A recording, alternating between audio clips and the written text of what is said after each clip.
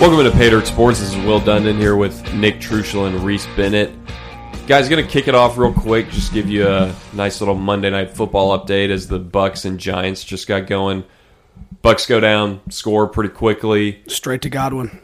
Truschel's playing a tough fantasy matchup right now, and the other team has Godwin currently. I'm up 6. I was up 17 point something.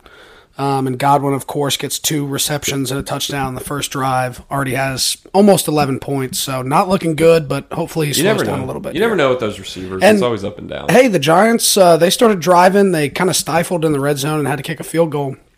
But I don't know if it'll be good if the Giants are in this game because the Buccaneers will be throwing the ball a lot more. So true. Maybe I need it to be a blowout. I think this is going to turn out to be a good game because the Giants have a lot of their pieces back. Kenny Golladay is playing tonight. Kadarius Toney is playing tonight. And, of course, Saquon is back for the Giants tonight. And they're wearing their throwback uniforms, which are so sick. I would bet on the Giants just because they're wearing those throwback uniforms. No, I love the Giants throwbacks. It's a classic look. I love the helmet with just the Giants logo on it. And the classic white-on-white jersey with the stripe. Like, you can tell it's an old classic jersey. Yeah, and you don't mistake it for any other team. When you see that uniform, you're like, oh, that's the Giants. For sure. And that probably goes for a lot of the NFL. You know the team colors, but that Giants uniform especially is really sick. And I heard a cool stat about this game. So Tom Brady and the Buccaneers, they've lost 2 in a row. Tom Brady, if they lose tonight, it'll make it 3 in a row. Tom Brady has not lost 3 games in a row since 2002. That's crazy. Wow. That's how good Tom Brady and his teams, mostly the Patriots, have been his entire career. They have not lost 3 games in a row in almost 2 decades. We were talking about it earlier too, Reese. That team rarely did worse than like 12-4 in a whole season. Even when, I mean, obviously I'm sure they had some, but I was thinking back to when Brady got hurt and Matt Castle played for like the whole year and they went 11-5. So, obviously, Patriots dynasty, in case you're wondering, was pretty good. Still might be pretty good. We'll see. Might not be over. But, and the Bucks have Gronk back tonight, so we'll see if that does something for him. And playoff Super Bowl Lenny. Yeah. Regular season Lenny is not as good as playoff Lenny, but still pretty good. Yeah. Guys, big weekend in college football and a little bit of a disappointment. You could maybe say some of these big matchups we were looking at ended up being blowouts. Yeah. One that was not a blowout, though, that Alabama-Arkansas game. That was an epic game. And, I mean, you always love to see a fake field goal, fake punt, something like that. So, with Arkansas being able to score later in the game off that fake field goal, that was awesome. You love it. You love the call. Unfortunately, couldn't pull off the upset, but they kept it close, so moral victory for Pittman and those Hogs. The best part about that fake field goal, there's so many factors to it. First of all, jump pass by the holder. Second of all, totally behind the tight end and just reaches back, snags it, and takes it all the way to the house. And I don't know if a lot of people noticed this, but Alabama was in like a safe zone. Yeah. To cut, like they were essentially prepared for a fake, and it still worked on them. Which I thought was awesome to see. That's just coaching. Hey, Pittman got the best of saving that play. And drew it up better. So looking at that game, me personally, I'm thinking, I don't think Alabama has a chance against Georgia. I mean, we were talking about it earlier, how we feel like, I mean, the AP rankings already came out, but college football playoff rankings, Ohio State's probably going to jump Alabama with these recent performances. Their defense doesn't look like the elite defense that we usually see with Bama. So, I don't know. I think you might be right about that take that this could be Georgia's year and Bama might just not have it. Well, and I'm not going to count them out because it is Nick Saban and Bama still. But, seeing their defense against Arkansas and just against teams this whole year, the defense is not that good. The offense is still good. Bryce Young threw for like 500 yards. But I'm thinking Georgia's offense isn't going to have to play insane in the SEC championship game to beat them, assuming that their defense is able to do what they usually do or still do pretty well against that Bama offense. So we'll kind of keep tabs on that, obviously. That's probably what's coming up. I think they're going to kill Auburn, though, still. Yeah, they're kind of crumbling right now. They've lost a couple of bad games and don't really have anything going for them. So Alabama, they need to have a statement win here. get some momentum going into the SEC championship. I think they kill Auburn next week. I don't know, Or this man. week. Iron Bowl, anything can happen. Anything and it's can in happen. Auburn. It's in Auburn. So, That's right. I mean, like we've said all year, home field advantage, I think, is a really big factor this year in all the games across college football. Having home field advantage means something this year because last year it didn't really exist in college and NFL. So I think the Auburn faithful will definitely show up for the Iron Bowl. And, Alabama, you never forget about the kick six. You never forget about it.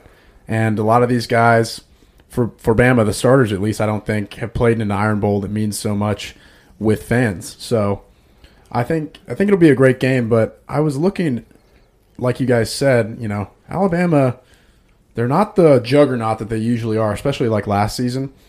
KJ Jefferson for Arkansas had 326 yards and 3 touchdowns against them. Yeah, he played great. And he is good. I think he's top 10 in efficiency, along with, you see this list of quarterbacks, and it's a who's who of the quarterbacks in college football, and then you kind of have Hendon Hooker and KJ Jefferson, who are the, not oddballs, but kind of the guys who came onto the scene this year. The Yeah. rest is like Grayson McCall, and then CJ Stroud and Bryce Young, obviously. Matt Pickett. Corral. Kenny Pickett, Matt Corral, guys you would expect to see in there. So KJ Jefferson also put a little respect on his name. But yeah, No, it definitely put some respect on his game or his name. and his game. And his game. His game and his name.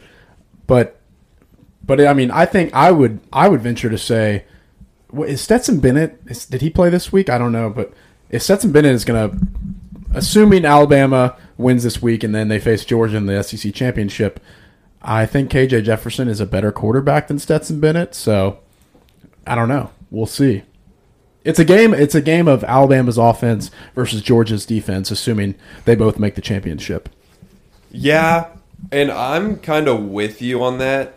I keep saying that about Stetson Bennett, but then really when you watch him play, he makes all the throws you ask him to make, and then when he runs, he's a pretty effective runner. Yeah. He's this short little white dude, but he's shifty, and he makes plays with his legs when he needs to. You're right though, because although Alabama's defense, we're saying it's not as good as it usually is, the athletes there are still another level of what he's faced this year. So that kind of running ability he somewhat has will be put to the test for sure whenever that comes. We're getting a little ahead of ourselves, but Reese, you mentioned home field advantage being big this year, and I'm going to jump, before we get into Utah, Oregon, I'm going to jump over to Ohio State, Michigan State. Obviously, game in the horseshoe, and wasn't much of a game. It was a bloodbath. Right from the start, Ohio State smacks him in the mouth. CJ Stroud set or at least tied the school record for touchdown passes in a game in the first half. He had 6. It was ridiculous. 6 touchdown passes in the first half. Crazy. And I think there were 3 receivers with over 100 yards receiving for Ohio State. They do have, I mean, is that the best receiving core in college football? It's gotta been be. said before. I can't even think of someone who comes close to that with Smith and Jigba, Olave, obviously, and then is it Garrett Nelson? I think is the other one. Wilson. Garrett Nelson's a Husker. Sorry, Garrett Wilson. But you know who I love on that Ohio State offense, and I don't think he's got as much attention this year, but he had a big game, I believe, in one of the playoff games last year. Is their tight end Jeremy Ruckert? He had 1 catch this weekend, 1 for 28 yards, but I mean, if they can get the ball to him and you have those other receivers, I mean, the Ohio State offense looks unstoppable. It does. And ever since, similar to Michigan State, ever since either of those teams played Nebraska, each of them have had like amazing success other than those 2 games. Stroud is looking really good, and Reese, I think we talked about it a little, because last week I was ready to kind of hand out the Heisman to Kenneth Walker. I don't think he's out of it, but the problem is a Heisman has kind of become a like, what have you done for me lately trophy. Yeah. You got to make, like, I think especially this year, I think. Right. I think what Kenneth Walker did against Michigan in a big rivalry game like that, scoring 5 touchdowns, he needs to be given a lot of credit for. But, it was a couple weeks ago or a few weeks ago, whenever it was, here comes CJ Stroud playing that Michigan State team and just absolutely lighting them up, and probably going to have a chance. I mean, the Michigan game, like we said with the Iron Bowl, still a big rivalry game, but if you're looking at it, you're assuming Ohio State's about to put up another 40-plus point game. Yeah, and talking about Kenneth Walker, I mean, Ohio State obviously blew them out of the water. They blew Michigan State out of the water right from the get-go, but I don't understand. Obviously, they scored really fast, but Michigan State, Kenneth Walker only had 6 carries. I don't know if he got hurt, but I know they were playing from behind the whole time, but you would have thought that Michigan State would have tried to, I don't know, maybe run the ball a little bit more and control the clock, get some time of possession, and hand the ball off to Kenneth Walker. But, you know, when your star player only gets 6 carries, you're not going to win that game. I think they panicked a little too early. Yeah, they definitely did. They got down by like 14, and then they were like, oh my God. They were like, we got to throw it. And it's like, okay, well, you got a Heisman running back in your backfield, and you got Peyton Thorne throwing the ball around, so I don't know if that's the best decision. But also, I kind of understand it because Mel Tucker's probably thinking, okay, we're not stopping this team on defense today, so maybe we got to try and just keep up with them. Yeah, try to keep up with them, and obviously at a certain point, I mean, they were down 28-0, like in the blink of an eye. Yeah, it was over just like that. I mean, C.J. Stroud, he averaged 12.3 yards per pass. That's a first down every time he throws the ball. I mean, it was just unbelievable. And 32 of 35 is ridiculous. Yeah. Only 3 incompletions. That's crazy. It looked like he was out there practicing. And you know, I was also impressed by the Ohio State defense, and I know Michigan State may not have the most elite offense, but the Ohio State defense was just, they looked like they were a dog that had been stranded in the woods without any food for 3 weeks because their defense was running around and just blowing everything up. Their defensive line was getting so much pressure on Michigan State, and even when they were up 49-0, the defense was just going off. They wouldn't let Michigan State do anything. It was awesome.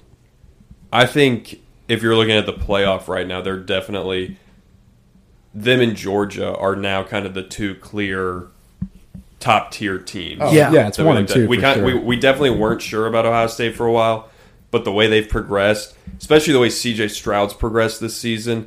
We also talked about how the Heisman kind of no one really separating themselves, being like totally awesome this year. Stroud might end up doing it with this past performance. See what he does. I think he's going to light it up against Michigan, and then you're going to play probably Wisconsin in the Big Ten championship. He has a couple games to really solidify his status there for sure. Well, and I guess we'll get to it, but Ohio State, they have the 1 loss to Oregon, and right now that doesn't look, I guess it looks worse now since Oregon lost again, but I don't know, it was early in the season, so it's good that they lost early and got it behind them.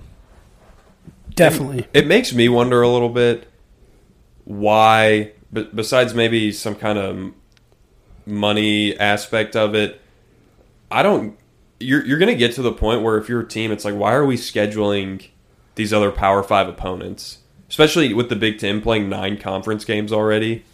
You know, you're kind of playing enough quality opponents. What's the point in going out and kind of playing a tougher, non-conference opponent than you normally would? Right. Is it really worth it? Especially because if you win the Big Ten, as long as you don't have 2 losses, like, you're going to be in the playoff. Yeah. So what does kind of playing Oregon really do for you? Especially when you look at it and you lose at home to them.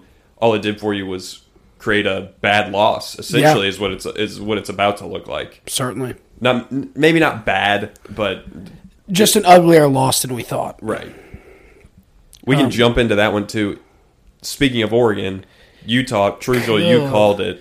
Utah beat the brakes off Oregon. It was ugly, and I mean, even like right off the bat, this game, everybody kind of seemed to think, all right, Oregon was going to lose this. I mean, Utah was favored. They opened up at -3, but they were up 28-0 at half. I mean, Oregon was never in this game. It was an absolute beatdown. Completely ruined their hopes of making it to the playoffs. I mean, if they finish out the season undefeated, win the Pac-12 championship, they're going in for sure. But I'd say with how weak the Pac-12 has been, 1-loss team I don't know if they even should get in over Cincy. Are you talking about now? Well, they have 2 losses now. Oh, yeah, that's 2 losses. Excuse me. That's So, yeah, right. they're definitely not in. And that's what Cincy, we'll talk about them in a second. It looks like they pretty much, it worked. They've been taking care of business as long as they keep doing it.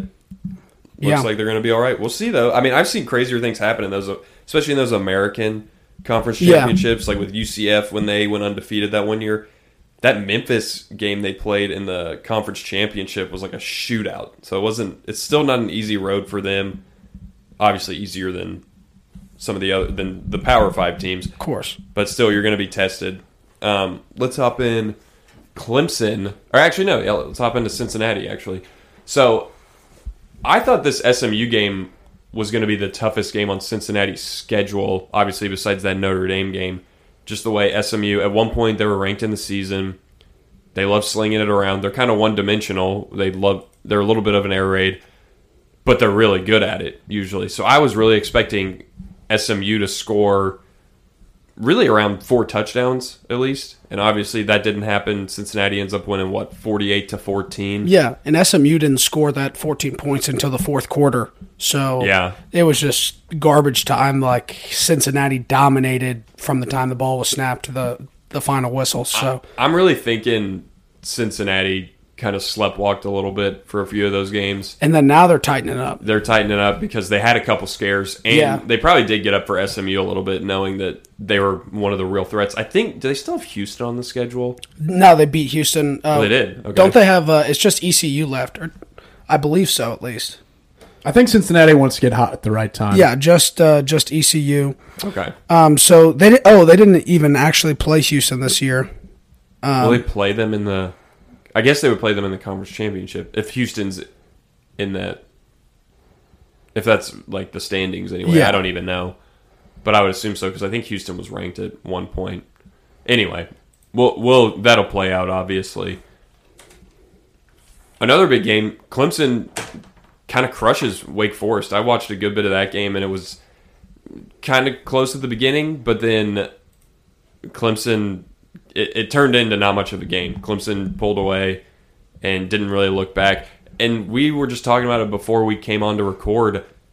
Clemson could end up being 9-3 going into the ACC championship and win that. You still have like an 11-win season on the table, which I think is funny considering how everyone was so down on them early in the year. Yeah, they're like, oh, Clemson's terrible. They're no good. Yeah, and it's still a disappointment, I guess, if you're a Clemson fan, because you're used to going to the playoff every year. However, coming from starting off kind of cold and then now coming into like a hot finish, probably in a lot better spirits and probably thinking, okay, this season was actually kind of a success. You know, obviously you lose some awesome players from last year, from the last few years. Obviously, Trevor Lawrence is the main one you think of. So you're thinking, okay, if we can go 11-3 or something, or even 10-4, get a 10-win season out of it, kind of a success, especially with just more players coming in, got young guys getting experience. You're going to come in next year, and maybe Clemson, they could be really scary next year. They finish off the season right. The team finally starts getting everything together. Those young guys get some experience. It's like you take a year off and then you're right back into the next year. Yeah, and that's what the really big programs do. Maybe not like completely off, but Alabama will have a year where they're a little bit down, like LSU steps up and beats them. Or I feel like all those programs, every now and then, it's impossible to just keep being in the national championship every year. So I think it kind of makes sense, but who knows what's going to happen next year. Well, and it was kind of overshadowed, but Clemson had a dynasty. It's just been overshadowed because Bama's had one since 2009, essentially. Yeah. But Clemson, how many national titles? Two. I think if you win 2, and especially with the amount of wins you have combined, appearing in the national championship and losing, or making the playoffs now, I think that counts towards the dynasty factor as well. Because a dynasty can be 4 or 5 years. The Warriors dynasty, people talk about that all the time, and they kind of lasted and had a down year, and now they might be coming back. Can't stand the Warriors. Yeah, but I don't hate them anymore. No, I still do. because I like KD's gone. I'm kind of fine with Yeah, it no, now. like I like the Splash Brothers when it first started. Yeah. That was fun to watch because they were it all was, drafted. Well, it was just good basketball too. Yeah. When you watched them, it was like almost like watching the Spurs That could that just if they had spray insane threes. shooters. Yeah. Yeah. The Spurs just played fundamental basketball very Correct. well. They were Pass fun the to ball, watch. solid defense, rebounding. That's why they were so good. And obviously, they have three legends: Manu Ginobili, Tony Parker, and an underrated legend, Tim Duncan. Tim Duncan doesn't get enough credit, I don't think. One of the a lot of people considered him probably one of the best power forwards of all time. Still do one of the best, but I feel like he was in the conversation for kind of that really top tier of power Yeah, forwards. how many rings did they have? Is it 4, 5, or is it just 3? I It don't seems know. in my brain like they have more than 3, but that's I wanna- funny because Tim Duncan also, talking about college football, Wake Forest grad. Yeah. Oh yeah, that's right. Who Wait else? for it, Chris Paul. I was about to say Chris Paul. R.I.P. Chris Paul's grandfather. Didn't he do something with the free throws where he missed one on purpose? I think, yeah, he Oh, right. had like a 60-point game and his grandpa died when he was like 60. I don't know. 61 or something, so he makes the Right. first one and misses the second one, Yeah. something like that. But also getting back to Clemson, I think you guys might be onto something. They have a little bit of a down year. They get the recruits in. They get the younger guys a lot of playing time this year and get some experience. But I do not trust DJ Uiagalelei. I just don't think he's been very good this year. His stats: 178 for completions, 323 attempts, 1,960 yards. He's only completed 55% of his passes, 9 touchdowns and 8 interceptions. Not good. I'm just wondering who they maybe have behind him or who they might bring in this upcoming year. Oh, actually, the number 1 quarterback recruit in the nation is committed to Clemson. There you go. Wait, who is it? His name is Cade Klubnik. He plays in Right. high school football in Texas. Cade Klubnik. It's depending on what recruiting source you look at. Right, 'cause he's 1 or 2. The other guy, the number 2, according to 247 Sports, he's committed. Connor Weigman. He's committed to Texas A&M. So depending on who you look at, I don't wanna hear they're What about, 1 wait, and what 2. about Arch? He's a year younger. Oh, okay. Why did I? Okay, I thought he was. Yeah, So he's a junior in high school right now. I think so. that sounds right. Either a junior or maybe even a sophomore, I feel like. Nah, I don't think he's a sophomore. Really? Yeah, I know he's junior? not not a senior. I really thought he was a senior. Dang. Well, but in reality, I would assume that DJ would still be their starter next year. Correct. Yeah, probably. And he hasn't been good this year. And I know he's been sacked quite often, I think, but and they don't have a running back that has been dominant this year like the most. Let me get back to it. Their leader and running back is a white guy who would have thought Will Shipley. He only has Shipley. 550 yards this year. I mean, they don't have the Travis Etienne anymore. Or the It's- Wayne Gallman. Wayne Gallman, Wayne correct. Gallman. Or the throw it back to several years ago, C.J. Spiller. That's exactly what I was thinking of. CJ. Legend. That was Yeah, on I mean- like Dabo's first teams. It Yeah. was like all Spiller. Well, and you had Taj Boyd too, I guess, on a couple of those teams. But yeah. But yeah, I don't know. Maybe they'll be better next year, but I don't think DJ is that great. I really don't. Y'all want to hop into go ahead. No, I was just going to say I've pulled up the recruits. Arch Manning is 2023. Okay. So he's the Yeah. number 1 recruit 2023. There you go. 5 stars on 247 Sports. He is they graded out of a 1, like the highest you could be is a 1.0. He is 0.9999. So he's as good as you could possibly get.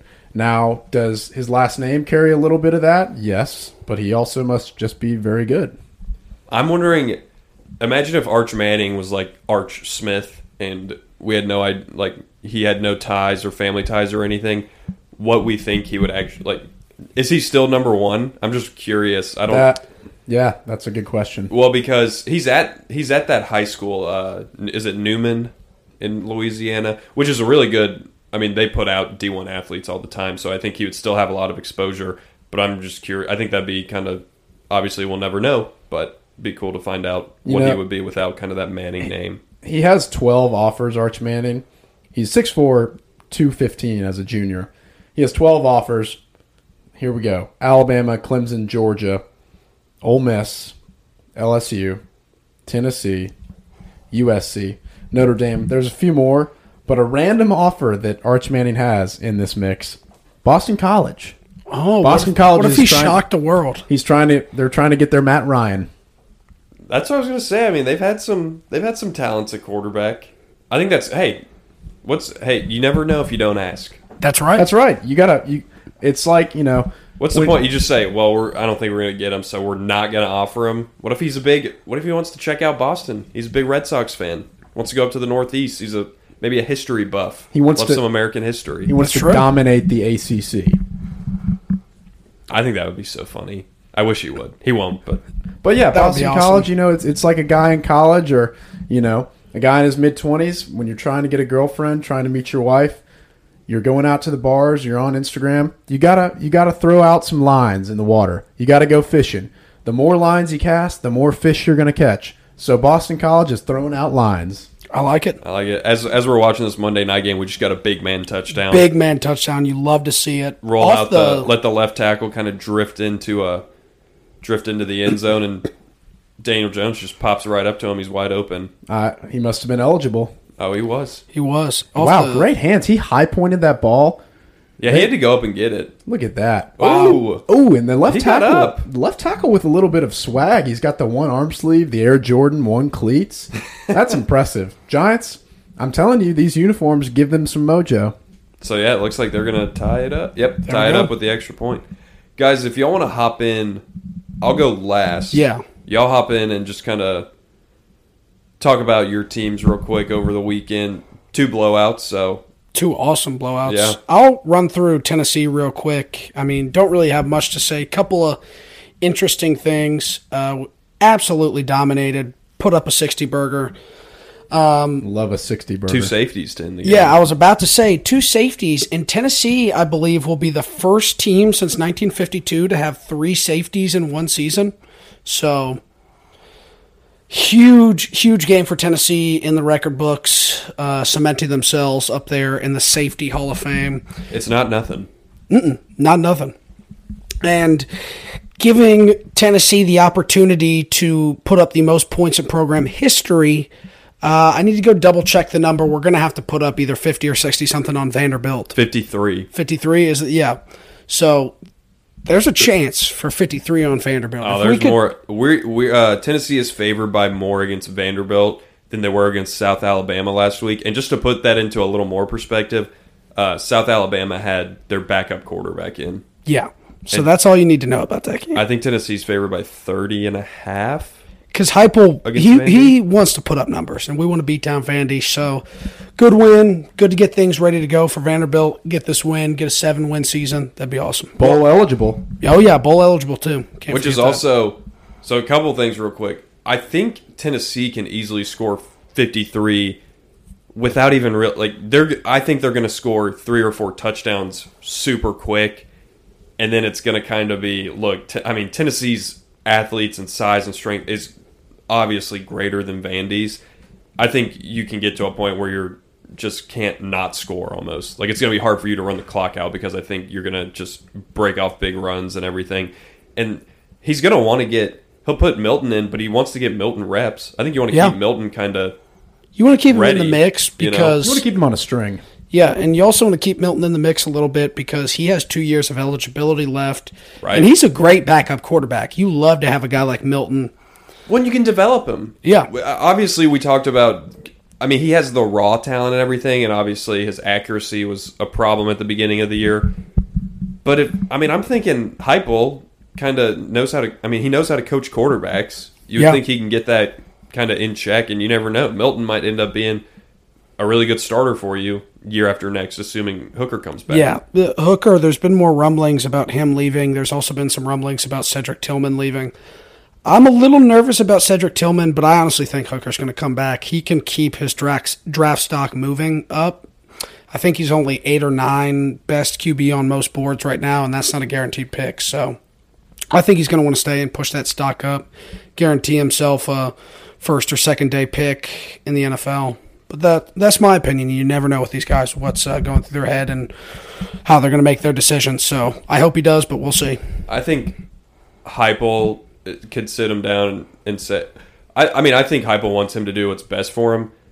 But if I'm the coach, I'm saying, look, man, you might get drafted if you go this year. But if you come back next year, you saw what this offense did once you got in it. Not only are we going to win more games, you're going to be in all SEC discussion, all American discussion, maybe the Heisman discussion, and you're not going to get any better publicity than that for the NFL. Agreed. Yeah, congrats on the 60 burger. Pretty much for Tennessee. Reese, why don't you talk about the beatdown of, what was it, Prairie View A&M? Prairie View. Yeah, Texas A&M put up a 50 burger, 52-3 against Prairie View. And Prairie View, obviously not a powerhouse team at all, but they were 7-2 coming into this game, so definitely one Texas A&M couldn't fall asleep and try and win the game. So it was nice to, after a sad loss to Ole Miss, it was nice to have a kind of a cupcake game here against Prairie View and to come out and just absolutely murder them on the field. We had an incredible rushing attack. Texas A&M had 279 yards rushing in the game. We had 3 guys with over 50 yards. And one thing that I was happy about, a recruit that we had, I don't know if this is his freshman year or not, but his name is Amari Daniels. He had 8 carries for 70 yards. So that's really great to see if you're a Texas A&M fan, because I don't know if Isaiah Spiller is going to come back for his senior year. So to have a guy that is up and coming, he has a good game, you saw some flashes from him, that's exciting. And of course we'll have Devon Achane, the speedster, back next year. So it was good for Texas A&M, and we're 8-3 now. Play LSU next week, so if we can put up a 9-win season with the sad thing that happened in the second game of the year, I think, Haynes King going down, breaking his leg, and we've been able to bounce back. We beat Alabama. It's been a successful season, all things considered, I think. So, and to have Zach Calzada, he lost 2 games in Mississippi State and Arkansas, but to see him, get some experience and come into form, that's been nice. But great win by Texas A&M. There was one play in the first quarter, I think. Yeah, I think it was a defensive back came on a blitz, and he just absolutely, one of the hardest hits I've seen all year. He came off the edge and just, like, the Prairie View A&M quarterback never saw it coming. He got lit up in the backfield, fumbles the football, and Aaron Hansford took it 17 yards for a fumble score touchdown. So that was awesome. But overall, great game. We won. So Giga Mags going to beat the hell out of LSU next week. Actually, I think, no, it's not. Sometimes we play a Thanksgiving game. I don't think it's actually on Thanksgiving, but anyways, great win. We're ranked number 16 still, so top 25. Talking about these games, like A&M playing Prairie View, Vols A&M playing Bowl. South Bama, the A&M Bowl, Vols playing South Bama, and seeing them win, 60-14, 52-3. Really, if it really puts into perspective for me what Ohio State was able to do against Michigan State. And I saw some, and this is not to trash like SEC fans or anything, but this is kind of an SEC take a lot. I saw someone on their Snapchat story, and they may have been exaggerating a little bit, but they were laughing at Michigan State for getting just absolutely obliterated, and they said Michigan State would be the 10th best team in the SEC. All right, well, that's a... I don't know, Jim. I don't think... Yeah. I think Michigan State is still a top 15 team in college football. I think Ohio State is just that I think that's good. what I'm saying. I think Yeah. Ohio State is just that good. Like, let's pump our brakes a little bit and give Ohio State credit. Some credit, Because yeah. that's kind of what I'm saying. Like, Ohio State made a top 10 at the time, but still, I think in my mind, a top 15 team who has good defense, who's well coached, who has a great running back, made them look like they were a lower tier. FCS team. Yeah, an FCS team. I think that's just how good Ohio State's got it humming. And actually, we'll talk about this after I go over the Nebraska game. But I want to look at how many SEC teams are going to be going to a bowl game or still have the chance to go, because that's something to look at. But real quick, I'll cover the Husker game. Same old song and dance. And same old song and dance, because I've said that before. The best 3-win team in the nation. Ever. The best 3-win team of all time in the history of the world. They actually, I think it was Reddit College Football came out with some algorithm or formula, and the Huskers are officially the best 3-win team ever. However, there is a better 8-loss team. Apparently 2019 Army, who was 5-8, so I guess they went to a bowl game at 5-7, must have put up some pretty good numbers or had some good losses. But anyway, deja vu. Huskers kick it off. Wisconsin takes it back to the house, opening kickoff, and that kind of ends up being a major part of the game because you lose by 7. Again, the defense played pretty good, got the offense the ball back a good amount of times. I mean, like I said, defense only gave up 21 points. You kind of expect to win when your defense does that. Adrian Martinez made some awesome plays at times. Austin Allen, our tight end, who really helped his draft stock. Good for him, by the way. That guy's a just stand-up guy, great leader on the team. I think broke the Nebraska tight end receiving record in a game, had like 143 yards and a touchdown or 2. But Martinez throws 2 picks. One of them was so weird. If y'all have the chance to look at it, he's throwing a ball to Oliver Martin, kind of a jump ball type situation, and you see Martin kind of coming across to the middle, and it's almost like he hears footsteps, because I saw it and I thought it went right through his hands into the Wisconsin defender. But turns out, on Twitter I saw some people like quoting it and saying what happened. Turns out, looks like he just had, like, he heard footsteps and ducked when the ball was coming, and the Wisconsin guy picks it off. The other pick Martinez threw was just no idea. Like, he probably saw something, but where he was intending to throw it, that is not where the ball ended up at all. Did he do a Carson Wentz? Yeah, essentially. Like, he was throwing it kind of towards what would have been his like left sideline, probably 20, 30 yards, probably 30 yards down the field, and it ended up like closer to the middle of the field, just right into a Wisconsin defender's hands. However, lots of Husker fans, I didn't think of it at the time until I saw the replay. Last play of the game. So let me start off by this. Huskers get to like a 2nd and 20 with only less than a minute left in the game. So it's like, okay, you got to get a first down. If they would have gotten the first down, they would have been on like the 3-yard line or something. So if you get a first down, you got a really good chance at 1st and goal with probably 2 or 3 plays maybe, depending on when you get that first down. But it's 2nd and 20, and they throw 2 passes in a row, like to the end zone.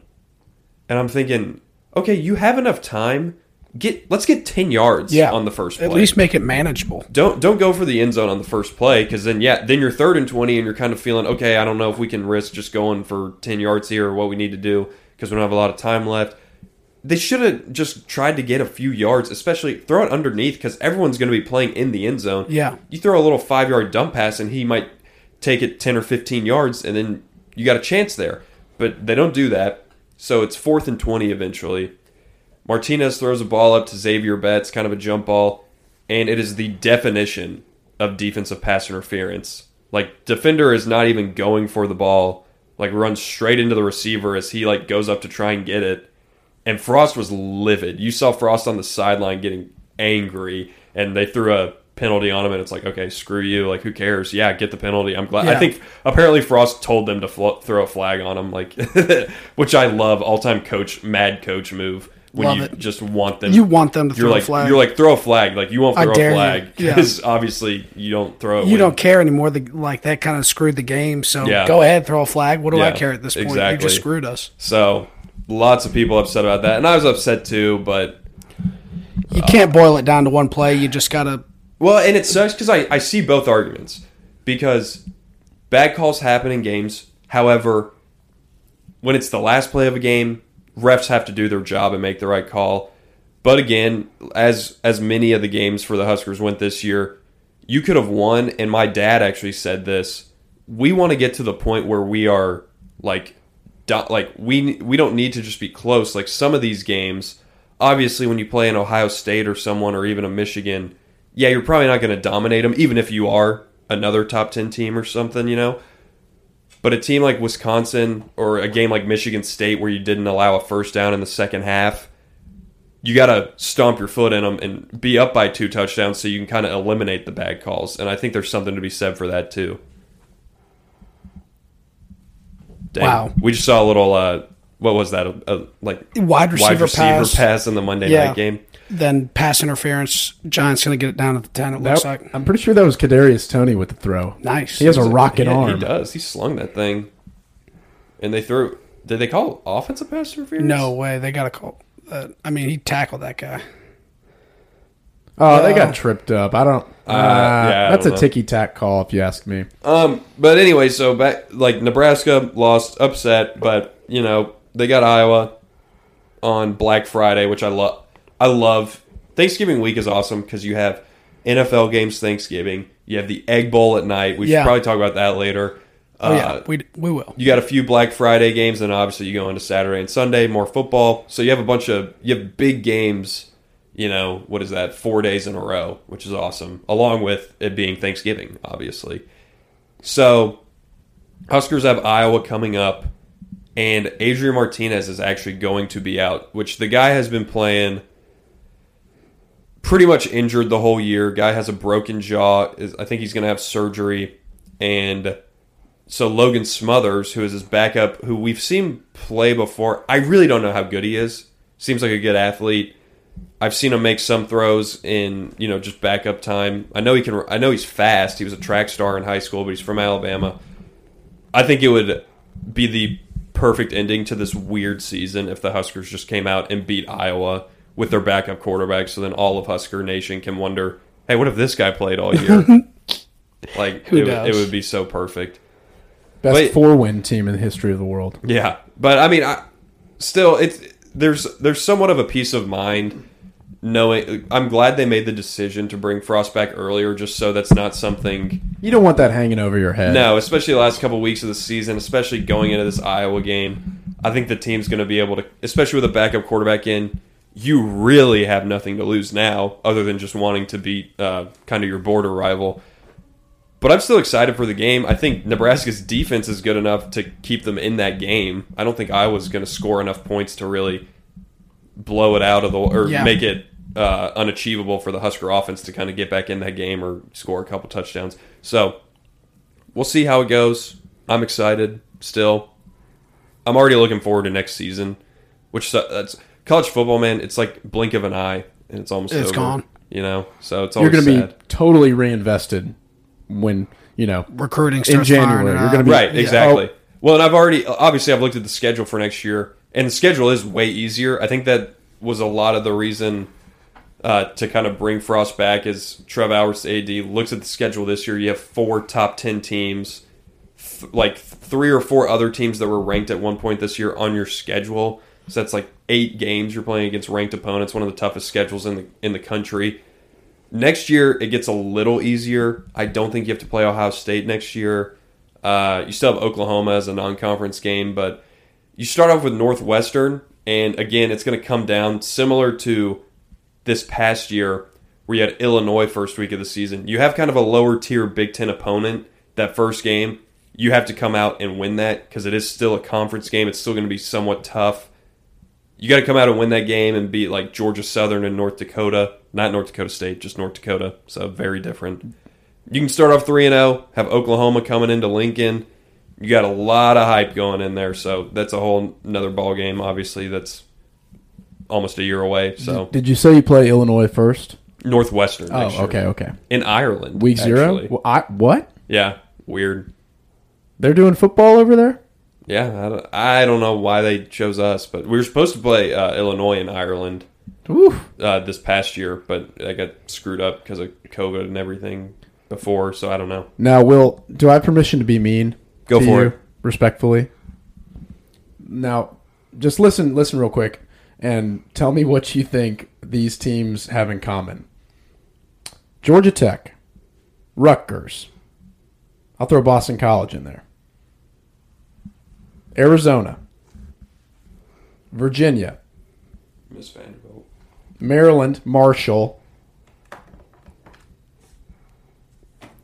San Diego State, Wake Forest, East Carolina, Toledo. What do those teams have in common? I'm gonna assume I did peek, but I think I would have gotten this anyway. Those are teams ranked ahead of Nebraska in recruiting currently. Correct. You also missed Vanderbilt, which I guess they still have the SEC poll, but they shouldn't be ahead of Nebraska. That's embarrassing. True. Yeah, guys, pay dirters. Nebraska is ranked. And I'm not trying to be hater. I just want to hear Will's take. Nebraska is ranked currently, as of November 22nd, 70th in the nation right now in recruiting. They have 9 commitments, all 3-star recruits. Scott Frost has some work to do. For sure. I think if you're Scott Frost, though, you at least have the pull of... I mean, it can't really get any worse. Can't get that much worse. And, I mean, if you're a recruit and you went to the Michigan game or you went to the Ohio State game, you saw some awesome games and you got to experience Memorial Stadium. The balloons. The balloons. But you got to experience a packed crowd against good teams. So if you're a recruit, you're thinking, okay, these guys actually might not be that bad. Maybe I do want to come here. I see the support anyway.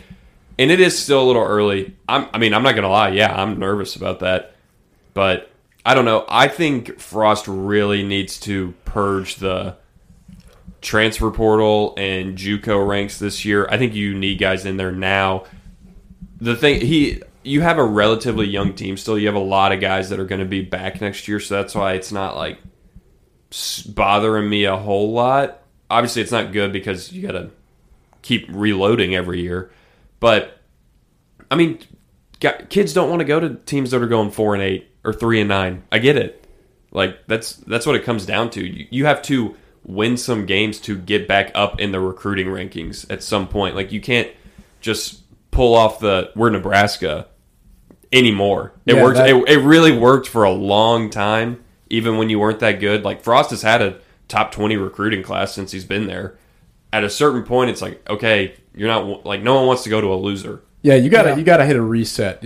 We're Nebraska national champions a long time ago, 90s or was it 80s? Not 90s. 90s, yeah. I mean 70s and 90s. Yeah, you can't really ride those coattails anymore. But here's a spin zone for you. Maybe you get some guys signed for Nebraska, Scott Frost does, that are disrespected maybe in the high school ranks right now. Maybe they are 2 and 3 stars, but they turn out to be the Danny Woodheads, the Rex Burkheads. I know Danny Woodhead didn't play at Nebraska, but didn't he? Shattern State, which is in Nebraska, D2. Right, he was pissed because he didn't get recruited by Nebraska. Or that was Bill Callahan. But maybe you get some guys that aren't on everybody's radar, but they should be because they're really good. So I mean, that's the spin zone for you. When it comes down to recruits, obviously you want 4 stars and 5 stars and everything. Recruits like that, for me, I'm more concerned with like 4-star defensive guys and linemen. When it comes to offensive weapons, there's so much room for development on that side. That doesn't worry me as much. Like, for example, Amir Abdullah was a 2-star safety coming out of high school. Right. And is one of the best Nebraska running backs ever. And is still in the NFL. Has had a great career. Has been playing with the Panthers recently and actually playing, not just a practice squad guy. So it's made a whole NFL career out of it. But, I mean, you still have to have... If you're Nebraska, you need to stay in the top 25 ranks of recruiting just because everyone else in the Big Ten is going to be there. Talent matters still. But, yeah, it's a uphill battle, right? For sure. And you definitely, when it comes to recruiting, especially if you're not that high in the rankings, you want to get your hogs in there. You want to get the linemen and like the important foundations of your team. So maybe you don't get a bunch of high star skill guys, but if you get your big dudes, that's good. And you know what? I mean, I know I was recruit shaming you, which is mean, and I shouldn't do that. But you know what? This is a website full of guys who sit at a computer all day. They don't know everything about recruiting. They don't know. They're not the best talent evaluators in the world. So, just because you only have 3 stars, like it doesn't mean anything. But I did want to throw that in there because I thought it was interesting. Because Nebraska, like you said, they should be top 25. Yeah, right. And like you just pointed out, they obviously don't. You see 5-stars flop all the time. Now it's still, they know what they're doing, obviously, because they always show that statistic about NFL players or guys that get drafted or guys in the NFL, and it shows how many 2- and 3-star guys are in the NFL. It's a lot, which is also skewed though because there's way more 2- and 3-star recruits than there are 4- and 5-stars. Because I think if you look at the percentage, it is like the percentage of 5-stars that get to the NFL is like very high.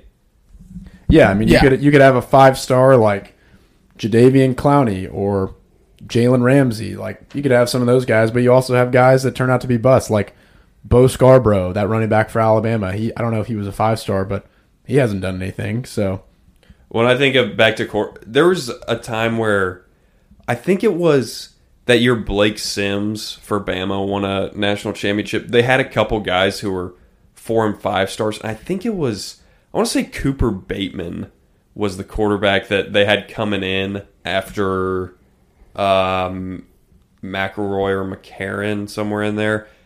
And the guy, I think he ended up going to like 3 or 4 schools and ended up at South Florida or something, So it doesn't always work out, but yeah. I mean, however, like I said, regardless of the recruiting ranking, I think Frost has to get some guys in, get some transfers in that are ready to play, especially with, we don't know if Adrian Martinez will be back next year, and a lot of fans don't know if they want him back.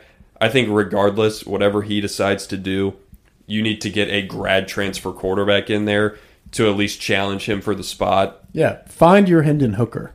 Because I don't necessarily just want a transfer portal QB that is looking for another play. Like, I want a guy who's proven, like the Louisiana quarterback. I'm trying to think of Miles who else. Brennan. Maybe, yeah, maybe a guy. I don't know, because you want a guy who's like, how mobile is Miles Brennan? Not super mobile. Yeah, because Frost, we've seen the option kind of come back this Yeah. year, and it's super effective. So you want a guy that's going to be able to run that. So you got to have a guy who's pretty mobile. But anyway, enough about Harrison Nebraska. Bailey. I mean, he's a possibility, honestly.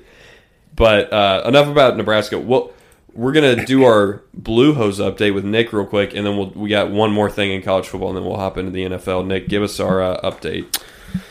So, an unfortunate end to Presbyterian's kind of miserable finish to the season. What started out 2-0 and a bright future then ensued 9 losses after that to finish the season 2-9. Ren Heffley, the quarterback for Presbyterian, 3 picks, not a good game. They couldn't get the run game going. Delvecchio Powell, the second, their running back, he had a couple of things going early, but they got down. Obviously couldn't keep running the ball. And something unfortunate I noticed, punting. Acha Mbenwe, their punter, 3 punts. So, unfortunately, I mean, obviously has to do with, I guess, game management or kind of situations in the game. But 3 punts there, so never fun to see Presbyterian punting, but it did happen. On to next year. We've got some big recruits coming in. Program's being built here, so don't get down on Presbyterian just yet. But quickly covering this last little section here in college football, of course, we have to talk about Dan Mullen getting the can. The second SEC coach to get the can mid-season. Well, I guess technically not mid-season with Ed Orgeron, but I'm counting it as the middle of the season. Dan Mullen out. What's Florida's option? What are we thinking here, guys?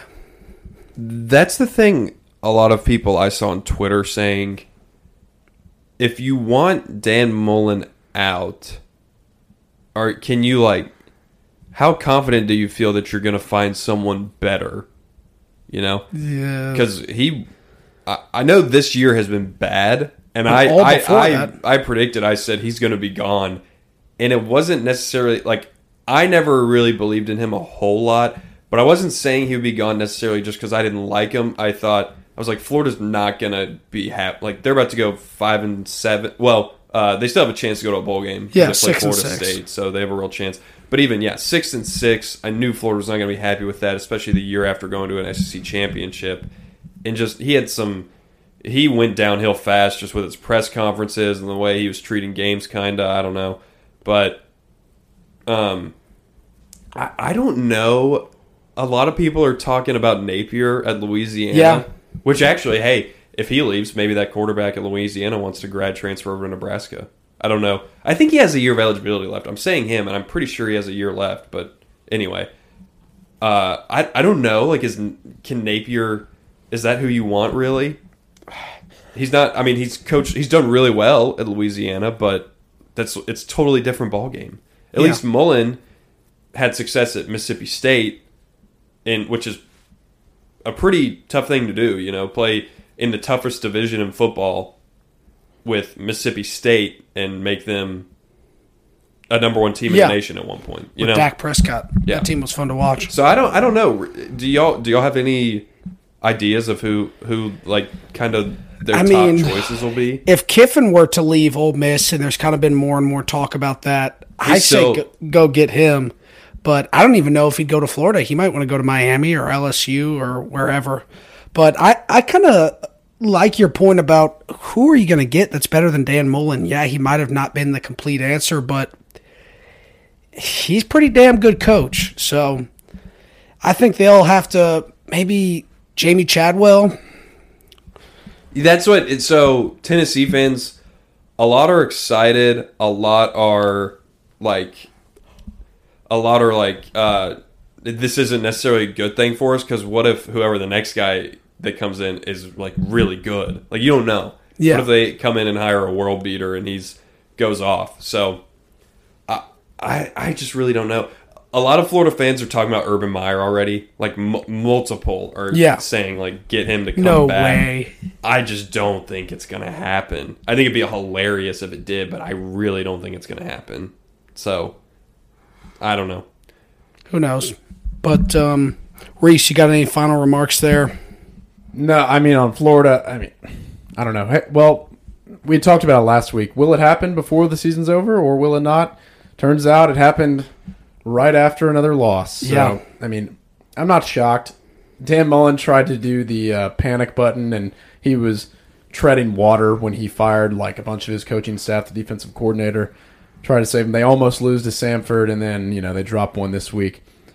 I'm not shocked. I don't know what Florida's going to do. I'm still going to ride with my take that Florida is the new Southern California. They've had success, but they've been on a decades-long streak of not making it to the top. Not decades, but maybe a decade. So I still think Florida is on that downhill portion of the roller coaster. It might turn into a dumpster fire, which would be awesome if you're an SEC East fan that's not Florida, so Vols and everybody else. Oh, yeah. Well, and so you have this Florida job open up. So you have all these big-name programs open up, and any other year, about 3 or 4 of them would be the number one job. But it's all happening at the same time. I think Florida is probably the third most attractive job right now, knowing that USC and LSU are open. I think USC is more attractive because, first of all, it's USC in LA in California. Such an easier job, too. Such an easier road, probably, to get back to being good. Yeah. Because the Pac-12, as we see, is just not that good. Even Oregon, not that good. Oregon and Utah, like, you have some solid teams in there, but nothing like you're going to play in the SEC. Yeah. No.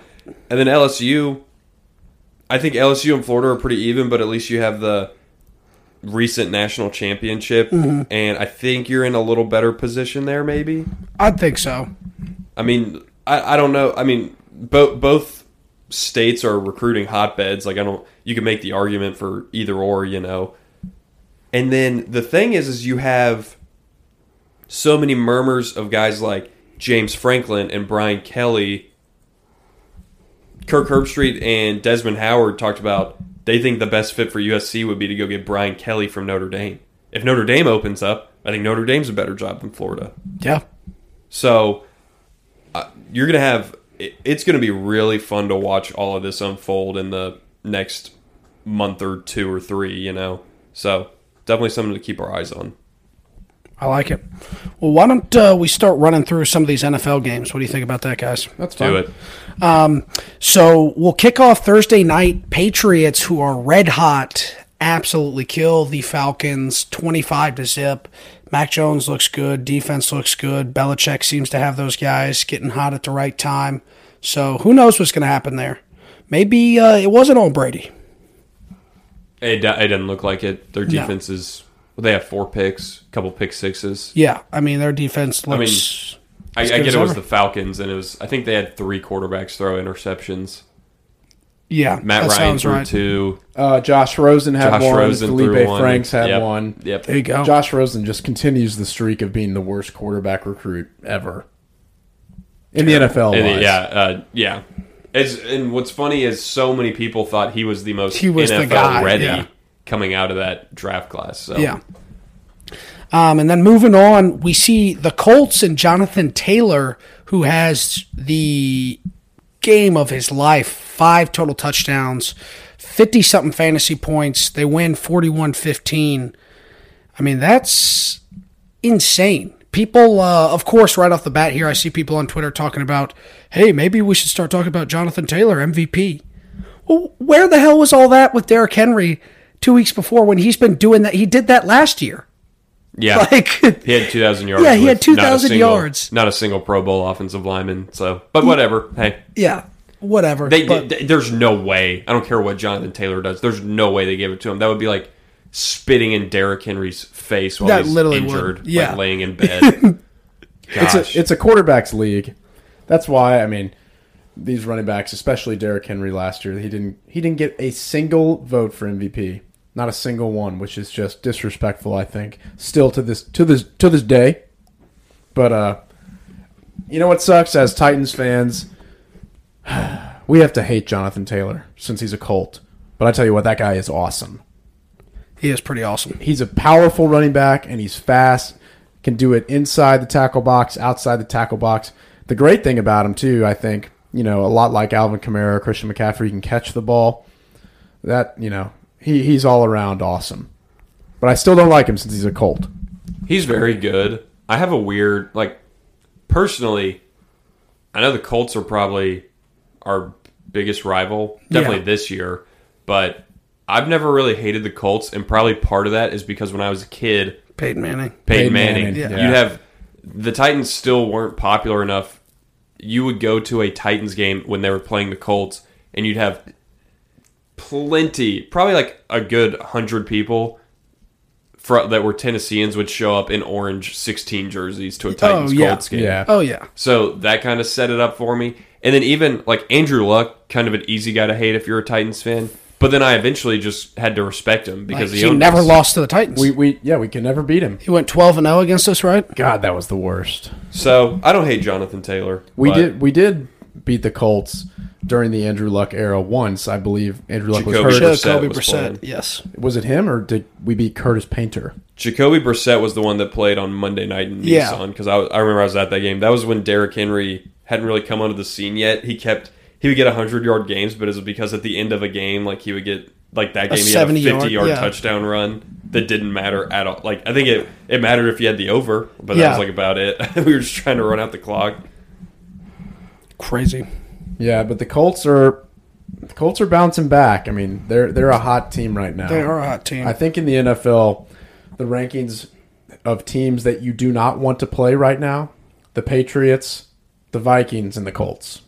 Agreed. And speaking of Vikings, they just hit a game winner against Aaron Rodgers and his Packers. So the top team, or one of the top teams in the NFC, loses as well, just like the Titans did. We'll get into that later. But the Packers lose 34-31. Green Bay's defense kind of screwing this one up, and they've been good all year. Yeah, So. the Vikings poked some holes in their defense, which was impressive. And it's crazy that the Vikings won on a field goal because they usually lose. Yeah, on a classic field goal. Vikings, they lose on field goal kicks. But congrats to them. Kirk Cousins had a good game. Justin Jefferson is awesome. He had an unreal game. What do you have, think he had- 170 yards? Yeah, I think he had 100 yards in the first quarter. He had. I was playing him against him in fantasy as well, and I believe he had around 37 points in our league. So that tells you right there how he played. Yeah, congratulations, Vikings. You did it. They beat the Packers. Aaron Rodgers pissed, probably. Yeah, he's definitely pissed, but Not down on the Packers. It's a division game. They're always tough. Rivalry game. Rivalry game, week-to-week league. We know that by now in the NFL. There's going to be any given Sunday. So crazy stuff happening there. But a little throwback to 2012, 2013, Cam Newton coming out, balling out, playing, unfortunately losing the game to the Washington R-words. Kind of terrible. I mean, I feel so bad for Cam. He played so hard. He had that 25-yard rushing touchdown that was awesome, rumbling, bumbling, stumbling into the end zone. But yeah, Carolina, they couldn't get the offense super consistent throughout the game, and I felt like that's what lost it for them. But hey, I hope Cam continues this streak of playing well, and the Panthers get a little steam rolling with Darnold out. I don't know. Obviously, Cam Newton is impressive. He is one of the greatest college football players of all time. That run he had with Auburn and winning the Natty was nuts. But I'm really not a Cam Newton guy. Ever since he was a big crybaby after they lost Super Bowl 50 to the Broncos, Cam Newton has just pissed me off because he has this huge ego and he thinks he's the hottest shit ever. And I don't know. Congratulations on your comeback to Carolina. I mean, maybe it's arguable who the face of the Carolina Panthers franchise, their history is. I'm going to say Jake Delhomme, but most people would say Cam Newton. I don't know. I just don't really like him, but it is cool that he's back and he's playing. And we talked about the crazy carousel of quarterbacks in Carolina, and it doesn't make any sense that he's back. But regardless, pretty cool. I was always a big fan of the D'Angelo Williams, Jonathan Stewart days. Oh yeah. Jonathan Stewart, he was bowling ball. He was thick, and he could run over guys. I love Jonathan Stewart. But I think this game is more about the Redskins, football team, winning rather than the Panthers losing. Taylor Heineke had a great game, and it is awesome. I mean, shades of Taylor Heineke playoffs edition last year. They won that playoff game. He had a great game. I mean, he threw the ball well, and the Washington defense is starting to get their feet underneath them, because last year they had a great defense, and this year they haven't looked so good. Obviously, Chase Young torn ACL out for the year, but their defense really showed up. And hey, back-to-back games. They held Tampa Bay to 19 points, and then now they show up at the right time against a resurging Carolina. Who knows? Yeah, I mean, and the Panthers have the number one pass defense in the league right now, and Taylor Heineke was 16 of 22 with no interceptions. So impressive. Very efficient. Very efficient. Yeah, and here's a cool stat. In his first game in Carolina in over 800 days, Cam Newton became the first player in NFL history to have a passing touchdown against a former head coach for whom he won MVP and Rookie of the Year with, Ron Rivera. Riverboat Ron. Riverboat Ron. Gotta love Riverboat Ron. I didn't even think about that. I totally forgot Ron Rivera was over there. Yeah. That was weird. Yeah, kind of revenge game for everybody. Yeah, it was just revenge all over. And another thing to be happy about if you're the Panthers, Christian McCaffrey is back.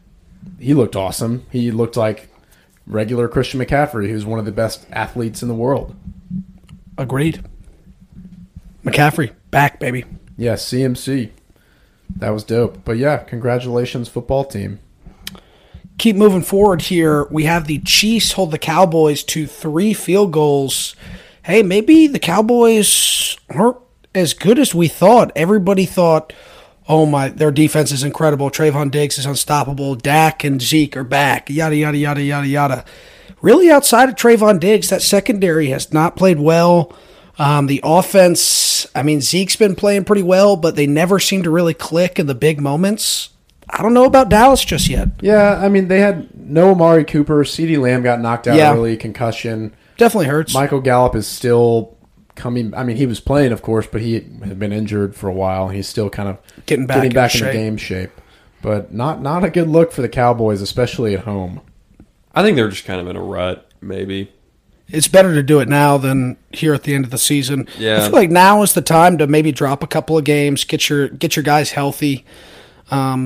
Especially for the teams that have gotten a little bit of lead in where they are right now. You can drop a couple of games, get everybody healthy, and then start moving for the second half of the season. So, hey, maybe McCarthy has a strategy that we don't even know about going right here. Right, and that being said, I do think the Chiefs are finding their rhythm again. I know Yes. they only scored 19 or something, but still They did what they needed to. Defense Yeah. is playing good now, which a lot of people were worried about. We saw Chris Jones is a beast. yeah. And we saw, was it last week, they scored 41 on the Raiders, Mm-hmm. right? So, Yeah, they're rounding back into Chiefs form that Right, we've known, exactly. known and loved for the past 3 or 4 years. and yeah, really good game last night, Sunday night, in the Steelers-Chargers game. That was I wa- crazy, back I and watched forth. pretty much most of that, but Steelers were down a Yeah. couple touchdowns, right? They were down, and then they came all the way back, took the lead. Yeah, with and a field then, goal. Mike Williams caught a crazy bomb and kind of just busted coverage, weird play.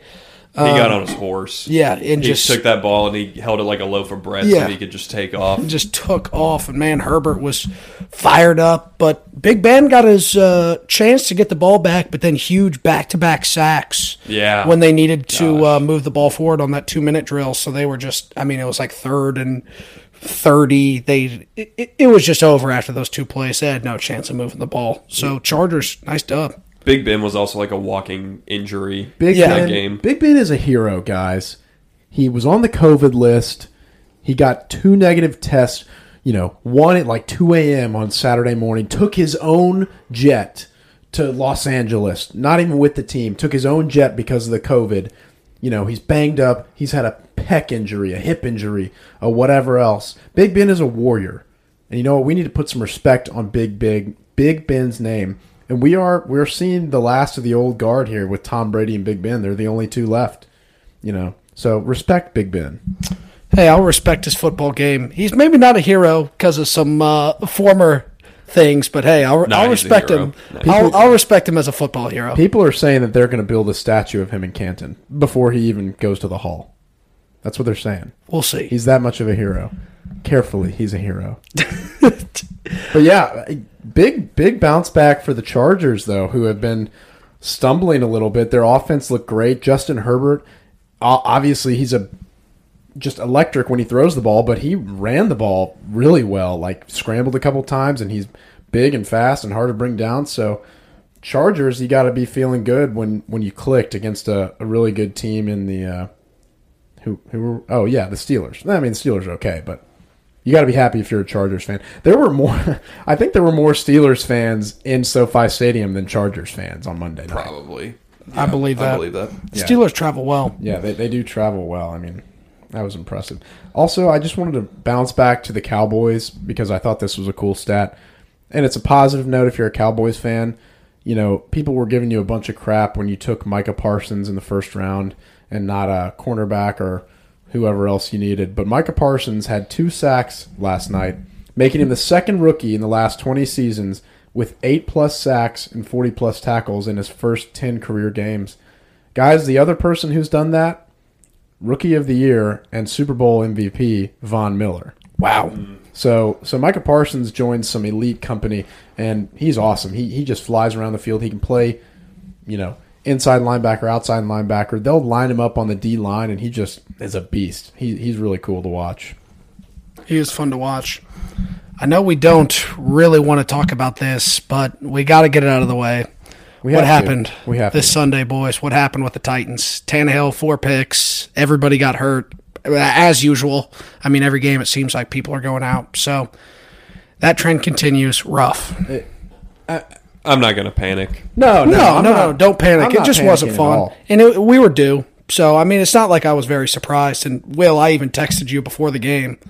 I knew Houston was going to at least cover that game. Yeah, so. I texted Nick and I was like, hey, any games you like on the slate today? And he gave me a couple, and he was like, I think you said maybe Texans +10, and I said, yeah, I saw that, and I was like, there's no way I'm betting on the Titans -10. Yeah. Like, no way. Even if we were gonna win, I was like, we're not gonna win. by 10. We're gonna squeak that game out, in which I thought we were gonna squeak it I out. still did at the end. When we got the Ferkser recovered the fumble in the end zone, Yeah, I was yeah. like, all right, the Well, ball's it was- bouncing our way. The defense is tightening up. the drive that Tannehill threw his 3rd pick was the drive I was like, okay, we're going to go down and score on this one. And obviously he didn't. But, I mean, I will say this. People didn't even think about this. Texans with Tyrod Taylor in are 2-2. So, Still bad, but they're a lot better than. Still a game you should win. But I mean, listen to this. A.J. Brown did play for 3 quarters, so I'm not going to necessarily include him. Julio Jones, gone. Derrick Henry, gone. Bud Dupree, gone. Marcus Johnson left after the first quarter. Marcus Johnson leaves after the first quarter. Oh, there's Tier Tart getting carted off. Rashawn Evans, out. David Long, out. Jeremy McNichols, out. We had Hilliard in there running the ball most of the game. Hilliard had a nice game. He had a nice game, but I did not. I will admit, I didn't know who that was. You pull off the practice squad on Saturday. Yeah. So, I mean, I still think Titans should have won that game. Like, I still think there's no excuses. Apparently, the Texans, the only guy that had played all year for the Texans was like a left guard, and he left the game with an injury that year. So, I mean, that game. So, everyone's got injuries, but don't try to tell me it's to the extent of this Titans team. However, that's kind of the situation you're in. When are you... I think A.J. Brown is going to be in and out the rest of the year, kind of. Julio, if he comes back, we don't even know what his deal's going to be. We don't know, and you're hoping that, hey, we can kind of survive this stretch for a while and get those guys totally healthy. I think it would have been... I think if you have a bye week this week instead of super late in week 14 or whatever... Well, we have the bye after this Patriots game. Right, I know. I'm just saying... So that's a big help. Right, but I hate that we're playing the Patriots next week. Yeah. Because Patriots are hot. Yeah, but I mean... Going with that kind of formula this season, we should win by 2 touchdowns. Yeah, exactly. I mean, that's the thing. We haven't our losses are to teams that are not going to the playoffs. So, I mean, and they weren't playoff teams last year. That's what I meant to say. And guess what? Teams that aren't playoff teams won't be in the playoffs. So, we're still on track to win every game that matters. Yeah, I mean, this was just a weird game, and we'll give credit to the Texans. They played well. They played well, but the Texans had a bye week, so they had 2 weeks to prepare for the Titans. It was absolutely a monsoon in Nissan Stadium yesterday.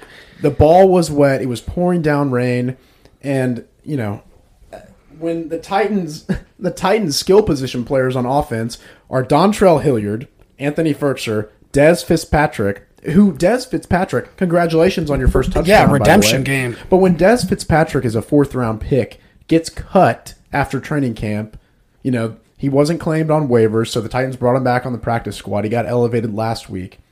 So, and then you have Chester Rogers and Nick Westbrook-Akina. Like, when those are your skill guys for Ryan Tannehill, I mean... It's tough. You can't... it's not a winning formula. It really isn't, so... Your best receiver probably is Westbrook-Akina in that lineup. Yeah, he had some good catches. And he reminds me kind of like Tajay Sharp a little bit when he was here, which I really like Tajay on the Titans. I think like Westbrook-Akina, really good role receivers. But, I mean, like Tajay was a practice squad guy for the Vikings, and I think Westbrook-Akina is similar on... Like, he plays for us, but if he wasn't on our team, who knows? He's on a practice squad somewhere, maybe. Tajay is actually on the Falcons now. Right, he is now. Yeah. But still, I mean, like, a bunch of... He was on the practice squad for the Vikings. Right, but, like, literally a bunch of, like, 3rd and 4th string guys and guys you bring off the practice squad. It's not a winning formula in the rain, and, I mean, Ryan Tannehill had 4 interceptions. He has more interceptions this year than touchdowns. And he's leading the league and getting sacked, too. Yeah. So, I mean... You can't put it all on Tannehill. Obviously, a terrible game and scary nightmare shades of the Ryan Tannehill in Miami. But worst game of his career, though, probably. Yeah. I mean, which was crazy. He still had over 300 yards, but it's not a winning formula for the Titans, especially when assuming Derrick Henry is healthy and like in the past.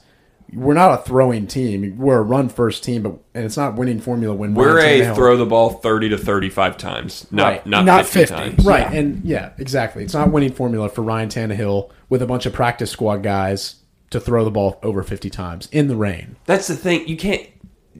When you don't have weapons, you really can't throw it 50 times. I think if you have A.J. Brown and Julio Jones and if you have Derrick Henry, you're not throwing the ball 50 times. But you know what I mean. If you have those weapons, then it's like, okay, yeah, let's throw it because those guys are going to be open most of the time, you know? Exactly. This is a game where I'll make the analogy of, it's 11 p.m. on a Wednesday night. You come home after a long day at work or whatever else you're doing. You haven't been to the grocery store, so you just raid the pantry and the fridge, and you got to throw something together. You got a can of tuna. You've got a half-eaten banana. You've got maybe a macaroni cup, and to throw it all together, your electricity goes out. You can't heat those foods up. Ryan Tannehill's playing in the rain with a bunch of practice squad guys. I mean, he throws 4 picks. That's what happened. That's what it was for the Titans this week. And honestly, he shouldn't have. One of those picks was bad because I think Des Fitzpatrick was supposed to run a little bit of a different route, and he didn't come back all the way, and whatever. But this is a throwaway game. Forget about it. We're on to New England. Here's the thing. I mean, it's a good thing you had that, 6-0 stretch? Yes. In your murderer's row. You did that. So, hey. You made it through the gauntlet. Yeah, you made it through the gauntlet. With a bunch of injuries. I had people texting me about, dude, how are the Titans so, good and so bad? And I'm kind of just doesn't matter. All that matters is we're still number 1 in the AFC. Exactly. I mean, you can't wear it. It's the NFL. This year, the NFL and college are mirroring itself this year, and it's funny because you hear so many people who are like, oh, I like NFL way more than college because, there's not even anyone that good in college. Well, is there anyone really that good in the NFL this year? Is anyone... Before this weekend, you would have said the Titans. Maybe, but no one in the national media thought that. Yeah, no, but the NFL is a toss-up this year. There's no juggernauts. There's no Patriots. There's no Brady and the Bucks just lost 2 in a row. Yeah. To the Saints and to the Washington football team. Yeah. There you go. Defending champs lose 2 in a row to subpar teams. And unfortunately for us, that's the great thing about the NFL is anybody can beat anybody. I mean, we saw the Jags get a couple wins. The Jags beat the Bills. Bills got crushed this past weekend too. Yeah, I mean, the Bills are, and they're second. They're behind us in the AFC. Yeah, they're second team in the AFC. So it's it sucks, but this game sucked. If you're gonna lose, hey, get the most out of it you can, I guess, because it still counts the same. Yeah, and the great thing is the Titans have one game with the Jaguars and another one with the Texans still in the schedule. So, assuming we get healthy and we are not playing in the rain and our electricity doesn't go out, we win those games. And I will say, I'll shout out Swaff. I know we're not in the hot corner yet, but his big take is you can't win a Super Bowl with Ryan Tannehill as your quarterback. Never win a Super Bowl. And okay, so I think this is what I think he's saying by that. I think he's saying Tannehill is not going to win you a Super Bowl on his own. However, no quarterback does. That's my argument. Who won the Super Bowl last year? Tom Brady. Tom Brady and the Bucks. And they had an incredible defense. Yeah, it was the defense. I was going to say, no, we saw, here's what happened. Tom Brady didn't win that Super Bowl because if you're talking about quarterback play, all people were talking about that game was how Patrick Mahomes was making insane plays and couldn't do anything on his own. Yeah. He literally had a top 100 play for the NFL top 100 plays, and it was an incomplete pass that he threw right in the dude's face mask. Tom Brady doesn't win that game without that defense. They don't even come close. Tom Brady threw 3 picks in the NFC Championship game against the Packers, did everything he could to lose that game, but the defense holds him in it. So correct. The Titans, without Derrick Henry, probably not going to win a Super Bowl. But guess what? They have Derrick Henry. So as long as you can get your way through this regular season, get back to the playoffs, we're good. You get kind of healthy. Yeah, I mean, that's all I'm saying, especially with the defense the way it is this year. You haven't had this Titans defense. When Titans went to the AFC Championship a couple years ago and played the Chiefs, you did not have this defense that you have now. No, not even close. And I mean, Peyton Manning, Super Bowl 50, he didn't win that Super Bowl. He was terrible. Von Miller and that defense won that Super Bowl. Yeah. And he was playing the MVP and Cam Newton. Cam Newton couldn't win it on his own. Right. We've seen it. I know the argument is you look at the past few Super Bowls and it's all really good quarterbacks, but like you said, Peyton Manning, not in his best shape in his career. Absolutely not. He Tom Brady throw it. Tom Brady last year, I mean, he played he didn't play bad or anything, but he didn't win you that game. That Bucks defense won. That Bucks defensive line filled with that pass Ndamukong Suh and Shaq then- Barrett and and Vita Devin Vea White and Devin White. Levante JPP. David. I mean, Yeah, JPP. yeah. That's what I mean. So it's a team sport, guys, and not just offense and defense, special teams. And we didn't even talk about it. The Titans have had very good special teams this year. They made a special teams blunder yesterday. Chester Rogers is Gifted him fooling a around touchdown. when the punt's in the air, and then the ball just lands on his foot, and the freaking Texans recover it inside the 10. Now, they did get a touchdown. Titans defense very good in the red zone. Multiple times they did that, didn't they? On the 82-yard return for an interception Yeah. return, they held him to a field goal too. Yeah. So Titans defense, bend don't break. It was a gross game, but I'm not obviously not hitting the panic button. I'm leaving the panic button out in the backyard. It's buried underneath the oak tree. Not even thinking about digging it up yet.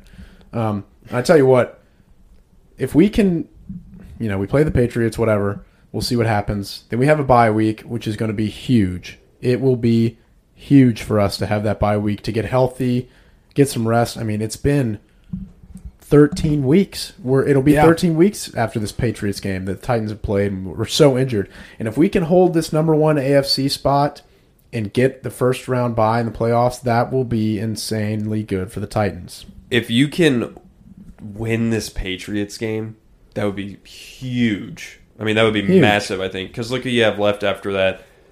Jags, Steelers. Honestly, Niners, Dolphins, Texans. You're feeling really good about all those again. So, and I think the huge thing, too, if you can hold on to this number one spot and have a bye, just more time for guys to get healthy. Possibly Derrick Henry coming back. Oh, my God, please. Could you imagine... For you come into that divisional game and Derrick Henry first game back, gosh, oh man, it's gonna be awesome. Yeah, got a lot of good stuff coming up, guys. Why don't we go ahead and jump into next week? I'll do it again like how we did last week. Just kind of run through the big games that we have, and then what you guys think, what you guys see. Go ahead and give your take. So I'll kick us off on Thanksgiving. We had the Egg Bowl, like you were talking about earlier, Will. Number 8 Ole Miss versus Mississippi State. We have the Iron Bowl, of course. A lot of these are going to be rivalry games, as we love the good rivalry week here. Alabama at Auburn. I have a quote about the Egg Bowl real quick that I thought was interesting. Sneak it in. Yeah, so Lane Kiffin was asked about the Egg Bowl, and he said, "It is just football. You really shouldn't hate people because of where you go to school." Oh, that's definitely some BS stuff about Tennessee, and he's always subtweeting. The Egg Bowl is he's always subtweeting. He is, yeah. The Egg Bowl, honestly, in a lot of people's eyes, is honestly a bigger rivalry than the Iron Bowl. I know that the Ole Miss and the Mississippi State fans absolutely hate each other. In Mississippi, you're either a State fan or you're a Rebels fan. And if you're on one side or the other, you hate the other side. You absolutely hate them. And so for Lane Kiffin to just write it off and be like, "Oh, who cares where you go to school?" That's just weird. But he's gone. That's what that means. He's gone. Oh, he's going to LSU? Who knows? But I thought that was funny, though. I think the Iron Bowl is big. It's definitely more relevant to playoffs and actual college football than the Egg Bowl has been. I don't know if I disagree with you though on the fans hating each other more actually, because every now and then you see some Alabama Auburn marriages. You see the house divided license plates. Yeah, you never see an Ole Miss. See a whole lot of the Ole Miss Mississippi State combinations. They don't. They can't put their differences aside. No, they hate each other. Another rivalry game here where teams hate each other. Ohio State and Michigan. Obviously, that's a huge game for the playoffs here. The winner of that, it depends on how the championships and everything shake out. But Ohio State, Michigan, going to be a huge game. Thinking Ohio State wins that. Interesting thing I saw on Instagram. The Ohio State equipment staff has taped up some of their scout team players' helmets with Navy and maize duct tape to look like Michigan helmets. Oh, I like it. So that was pretty cool. So get them fired up. Ryan Day and Ohio State wants to beat the brakes off of those Wolverines, and I think they are. I don't see Jim Harbaugh and Michigan winning. it's going to be another L for them. 8 years in a row, it's going to be 9. I hope it's an awesome game, but I don't see it happening. Real quick debate. Better rivalry all time, not just recently, but all time. Try to think of it. Ohio State, Michigan, or Bama, Auburn. I mean, I'm a little biased because I grew up an Auburn fan. My dad went to Auburn, but I think the Iron Bowl just has so much history. It used to be really cool when it was played in Birmingham when they'd meet in the middle of cool. Auburn and Tuscaloosa. I really like those kind of neutral site. Both fans get to go travel. It is, but I mean, I'm fine with how it is now. But I think Alabama, Auburn, it just means so much. Has meant more recently. But like I said, I'm a little biased. What do you guys think? Well, it's been more competitive recently, obviously, for sure. So I love Ohio State, Michigan being like the noon game, cold November, just Big Ten football. That part of it to me is awesome. I think what separates the Iron Bowl is the fans. I think it's just more. I think the fans for Alabama and Auburn like make it a better rivalry. Yeah. If that makes sense. I can see that. I honestly think that Ohio State and Michigan is a bigger rivalry. It's arguable for sure. No, I think it is. So there have been 116. Those are two better all-time programs than I think. Like Alabama is, but I don't think Auburn is in that echelon with Ohio State, Michigan, and Alabama. You know. Yeah. So 116 games between Michigan and Ohio State. Michigan actually leads the all-time series 58-51. This is a crazy stat. The largest victory in the Michigan-Ohio State rivalry, Michigan beat Ohio State 86-0 in 1902. Wow. Sounds about right. That's wild. Well, Michigan was humming for the first 50 years of the 20th century. Right. Well, they still were, but I just mean I feel like Michigan's definitely got a bunch of natties from the early 1900s. Yeah, and I mean, they're almost they're similar in age. The first Michigan Ohio State game was in 1897, and the first Iron Bowl game was in 1893. So yeah, very incredible rivalries. Probably when you think of rivalries, these are the biggest two. But I think Michigan Ohio State is bigger, just because I think Ohio State and Michigan are more storied programs than Auburn. That's fair. Yeah. And longest win streak for the Alabama-Auburn rivalry is Alabama won 9 in a row from 1973 to 1981. So, and I think it's been more back and forth in history. Like the current win streak was Alabama 1-1 in 2020 until now. So, I don't know. Awesome games. I'm excited to watch. I think Ohio State will win, like you will, but I hope it's a game. I hope it's a good game. Agreed. And then the final big rivalry game here is Oklahoma, number 10, at number 7, Oklahoma State. Bedlam. Going to be a big one. I'm kind of torn between. I feel like that could go either way, really. I'm going to go Oklahoma State. I think Oklahoma could be reeling here. There's talks about Lincoln Riley possibly leaving to go to LSU or Florida. So who knows? I love coaching rumors. Oh, I do too. And speaking of that, we didn't even talk about it. So before the Michigan State-Ohio State game, news came out that I think Michigan State was rumored to hire or sign to an extension Mel Tucker for 10 years, $100 million. Yeah. So not good to have that murmur pop up right before your game. And then I thought it happened. I thought it was. I don't know. If it might have not gone all the way through, but yeah, I saw some stuff where it looked like the deal was already done. Well, because they were worried about LSU coming and hiring them. Yeah, so they came up and paid him. So I don't know about that one. I think Mel Tucker's solid. I just don't know. It's hard to judge a guy that soon. Yeah, but it's hard to give him an extension that would pay him more than Ryan Day when you just got waxed by Ohio State. Well, and Mike Riley's second season in Nebraska, he started off 7-0, and we saw how that turned out. So I don't know. Could be rough. It's a different. We're in the past 3 years is a totally different world of college football. Yeah. Like you kind of have to do stuff like that. You have to gamble on stuff because no one has any loyalty anymore outside of guys who have been at a school for years and years and years, or outside of guys who are at their alma maters. No one has any loyalty anymore. So, yeah. No loyalty. And people are willing to throw money at whoever because everyone wants to win a national championship now. Yeah. Teams who don't even win national championships want a national championship. So That's the end goal. yeah. I can also jump over to the NFL here. We'll do the same little format. We'll kick it off with Thanksgiving again. We love football on Thanksgiving. And we love Thanksgiving.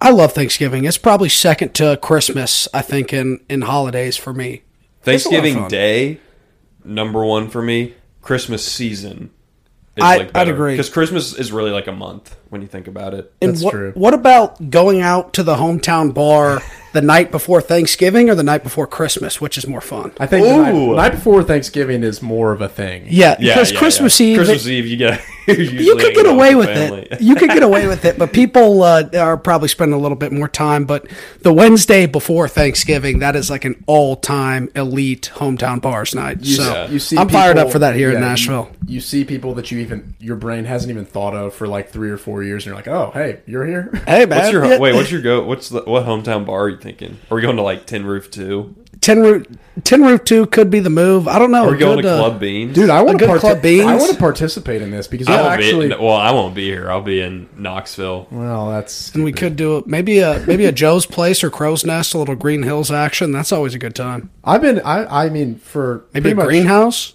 pretty much every year in college, I was in Texas because, I didn't come all the way home, or Texas A&M had a game on Thanksgiving. So I'm excited to participate in this Wednesday before Thanksgiving extravaganza. Let's get after it. Oh, before we get to football, what's y'all's favorite Thanksgiving food? Actually, no, we'll go side dish. Favorite side dish, stuffing. Or dressing, what other people will call it, but it's stuffing. Yeah, stuffing. My mom makes green bean bundles. with bacon. Ooh. Yeah, just wrapped in bacon. But you got to make them a certain way. I don't even know. She Yeah. does it. But She does it right. What's yours? I'll let you go before I start getting into like 10 side dishes. I mean, I think it's kind of like a lame pick, but honestly, I think mashed potatoes and gravy hits It's a different. classic. Yeah, no. It's a It classic. hits different on Thanksgiving. I don't eat that any other time of the year, really, so I think it's so good when you can like dip your roll in the gravy, and the gravy kind of spills over onto everything else. It's so good. Yeah, I'm a big mashed potatoes and gravy guy. Another one my mom makes, corn casserole, underrated. Ooh, Just like the corn Native casserole. Americans used to do. Maize. What's another one? I'm like blanking, I feel like. Also a good sweet potato casserole, Yeah, you know. get a little marshmallow on Yeah. the top. I was going to say, my mom makes it a little different. She doesn't put marshmallows in it, but I asked her to put marshmallows in it this year, so It's she good. said she's going to go half and half. Oh, There you go. Throwing the marshmallows in there with some pecans on top Yeah, as that's well. what she does, yeah. The pecans, and just let the top caramelize and everything. Man, Sheesh. it's nice. I'm getting hungry now. We might have to do an early Thanksgiving dinner. Well, and so what's your take on turkey? I love love turkey. it. Love I do it. too. What's up with these people who don't like turkey? Especially when you have gravy. I just Oh, throw yeah. gravy all over And my especially turkey. when And you it's awesome. see the turkey get chiseled right off the turkey right there. Or if you get a leg. Yeah. A turkey leg, oh, gosh, it's one of the best. You can't beat it. They give Yeah. them to the NFL guys after the game. Exactly. The NFL guys eat the turkey leg on TV. It's awesome. Worst take I've ever seen. Justin Thomas tweets out The golfer? around Thanksgiving. He said, and I think he said hot take, but he said Thanksgiving food is not that great. If it was that good, you'd eat it all the time, every day of the year. That's stupid. That is stupid because I said, actually, no, Justin Thomas, I'm not going to eat mac and cheese and mashed potatoes and gravy every day. I'd probably die. die. And also, what about keeping some things sacred? Yeah. you know? Yeah. Yeah, you can't. You'd spoil it a little bit if it was just You're right. like every day. I wouldn't eat it every day of the year, just like I don't eat freaking fried chicken every day of the year. yeah, Like, or pizza, like or I pasta. I do eat turkey a lot during Yeah. the year, and if someone makes some mashed potatoes and gravy, I'm gonna eat them. So terrible take. Terrible on this part. take. I That lost is- a lot of Lost a lot of points with me on that one. Oh, and also one of the greatest things about Thanksgiving is leftovers the next day or the next 3 days. You just eat Thanksgiving. Yeah, you make your little leftovers. Thanksgiving hangover type sandwich. Oh, You get a God. roll, throw a bunch. You throw the turkey on, and then you just throw everything else on. You throw the mashed potatoes on it because who cares? You just throw it all together and pour gravy over it. We should do a Thanksgiving snake draft right now. 3 things. Three things. Just wait. Anything or food? No, okay. How about we do this? 1 food item, 1 experience on Thanksgiving, and 1 thing you're thankful for. All right, so we'll kick off food first. Yeah, you don't. You know, you can take No, something. no. I think we got to go 1 and 1 because yeah.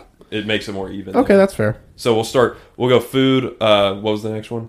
Food experience on It's- Thanksgiving, and then Something you're thankful something for. you're thankful for. Okay. You can go first, Will. It's your podcast, kind of. Also, Nebraska lost, so sad. Okay. Food. Oh man, we just mentioned so many. Yeah, we gave away picks, but that's okay. Yeah, you can repeat what we were just saying. Yeah. Totally fair. I think I'm gonna go sweet potato casserole. Ooh, Good call. good number 1. I'm gonna go out on a limb here and say dinner rolls. Oh, some Sister Schubert's. Dinner rolls with butter. That is a classic.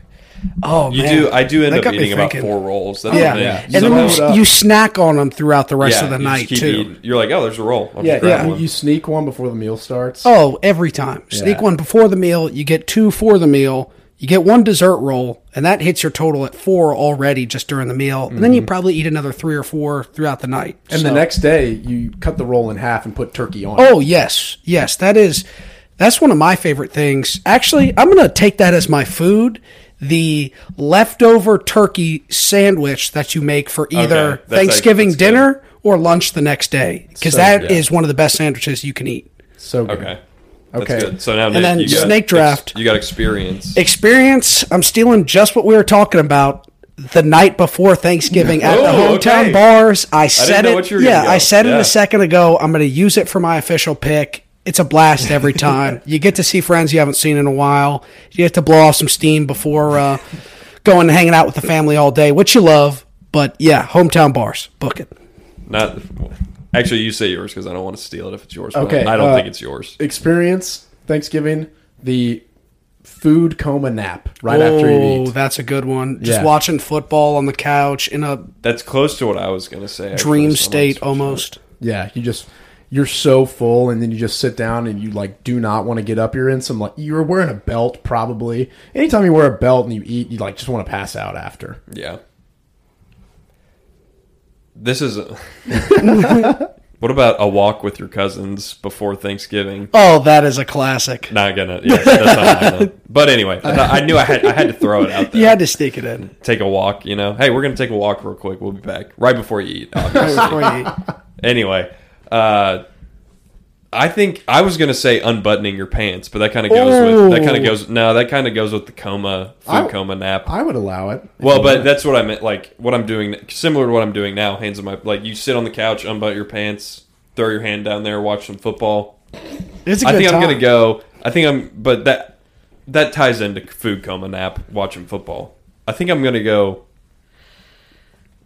Toss it. I was gonna say that my first thought was originally throwing the football around. Oh, that's a good one. Backyard football action. That's so great. That's a Especially if you got a lot of Thanksgiving. dudes in your family. Yeah. I need to make sure The cousins and the uncles coming out. I got 2 sisters and a little brother. By the time we all have families and everything, got to make sure, Little we got Thanksgiving football Got to game make sure going. we got a lot of boys You got to have some being munchkins popped running out. around. Yeah, so we can really get some backyard football games Getting going. some grass stains on the khakis before you eat. Nothing like it. Piss off your mom right Yeah. before you get in there. Oh yeah, Okay, Will, thankful for. yeah. Oh yeah. Start off Almost forgot. the third and final round here for us. And you don't have to be sappy about it. I think we can take things in our lives that just make them better. You don't have to say oh, I'm thankful for my mom. Yeah. Although we are, of course, But we're But, always thankful. right? Always, every day. Let's see. So am I saying this is just one thing I'm thankful for, or am I saying the Mount Rushmore of things to be thankful for? I think we could go that route.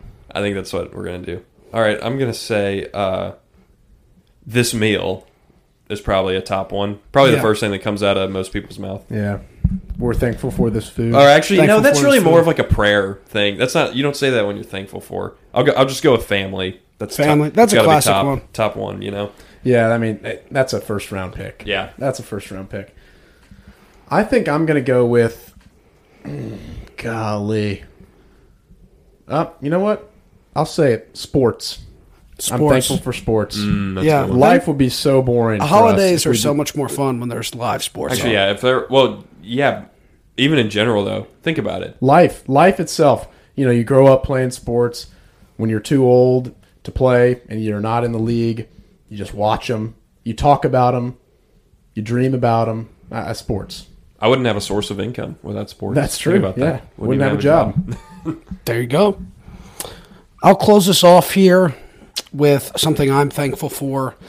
And this is kind of a weird spin on this, but I'm thankful for the memories, but it's not the memories at Thanksgiving. I feel like the storytelling of coming back together and everybody talking about the good memories together. I feel like Thanksgiving is one of those holidays that, along with Christmas, you get to spend time with your family, but also talk about the great moments and memories you've had as a family. So Yeah. that specifically, I'm very thankful for. Yeah, everybody's always like, "Oh, hey, remember this?" Yeah, hey, remember, you just get to remember and reminisce on so many fun things throughout the years. Yeah. You catch up on the year that you've been away. Love I like that. it. Beautiful. Great stuff. Thanksgiving, and then we'll talk about it. NFL on Thanksgiving is the best. It is. I can't wait to come back and talk like, hey, Thanksgiving meals, top 3 dishes you had. Go. Yeah, It's gonna because be good. we're doing our top 3 predictions, or I guess what we think are going to be really good this Yeah. year, kind of. You might have a sleeper. You might come away and be like, man, that was Yeah, the best man, I wasn't even stuffing thinking about- / dressing I've ever Yeah, had. we may come back next week and say, man, I kind of was sleeping on the gravy this year. Maybe that should have been my favorite side dish. I was drinking gravy. It was so good this year. I was informed by my mother that there's going to be chess pie Ooh. on Thanksgiving. Excited for that, so I'll be sure to bring a Bring a bib. yeah. Well, also just bring the review of it when I Yeah. come back. Yeah.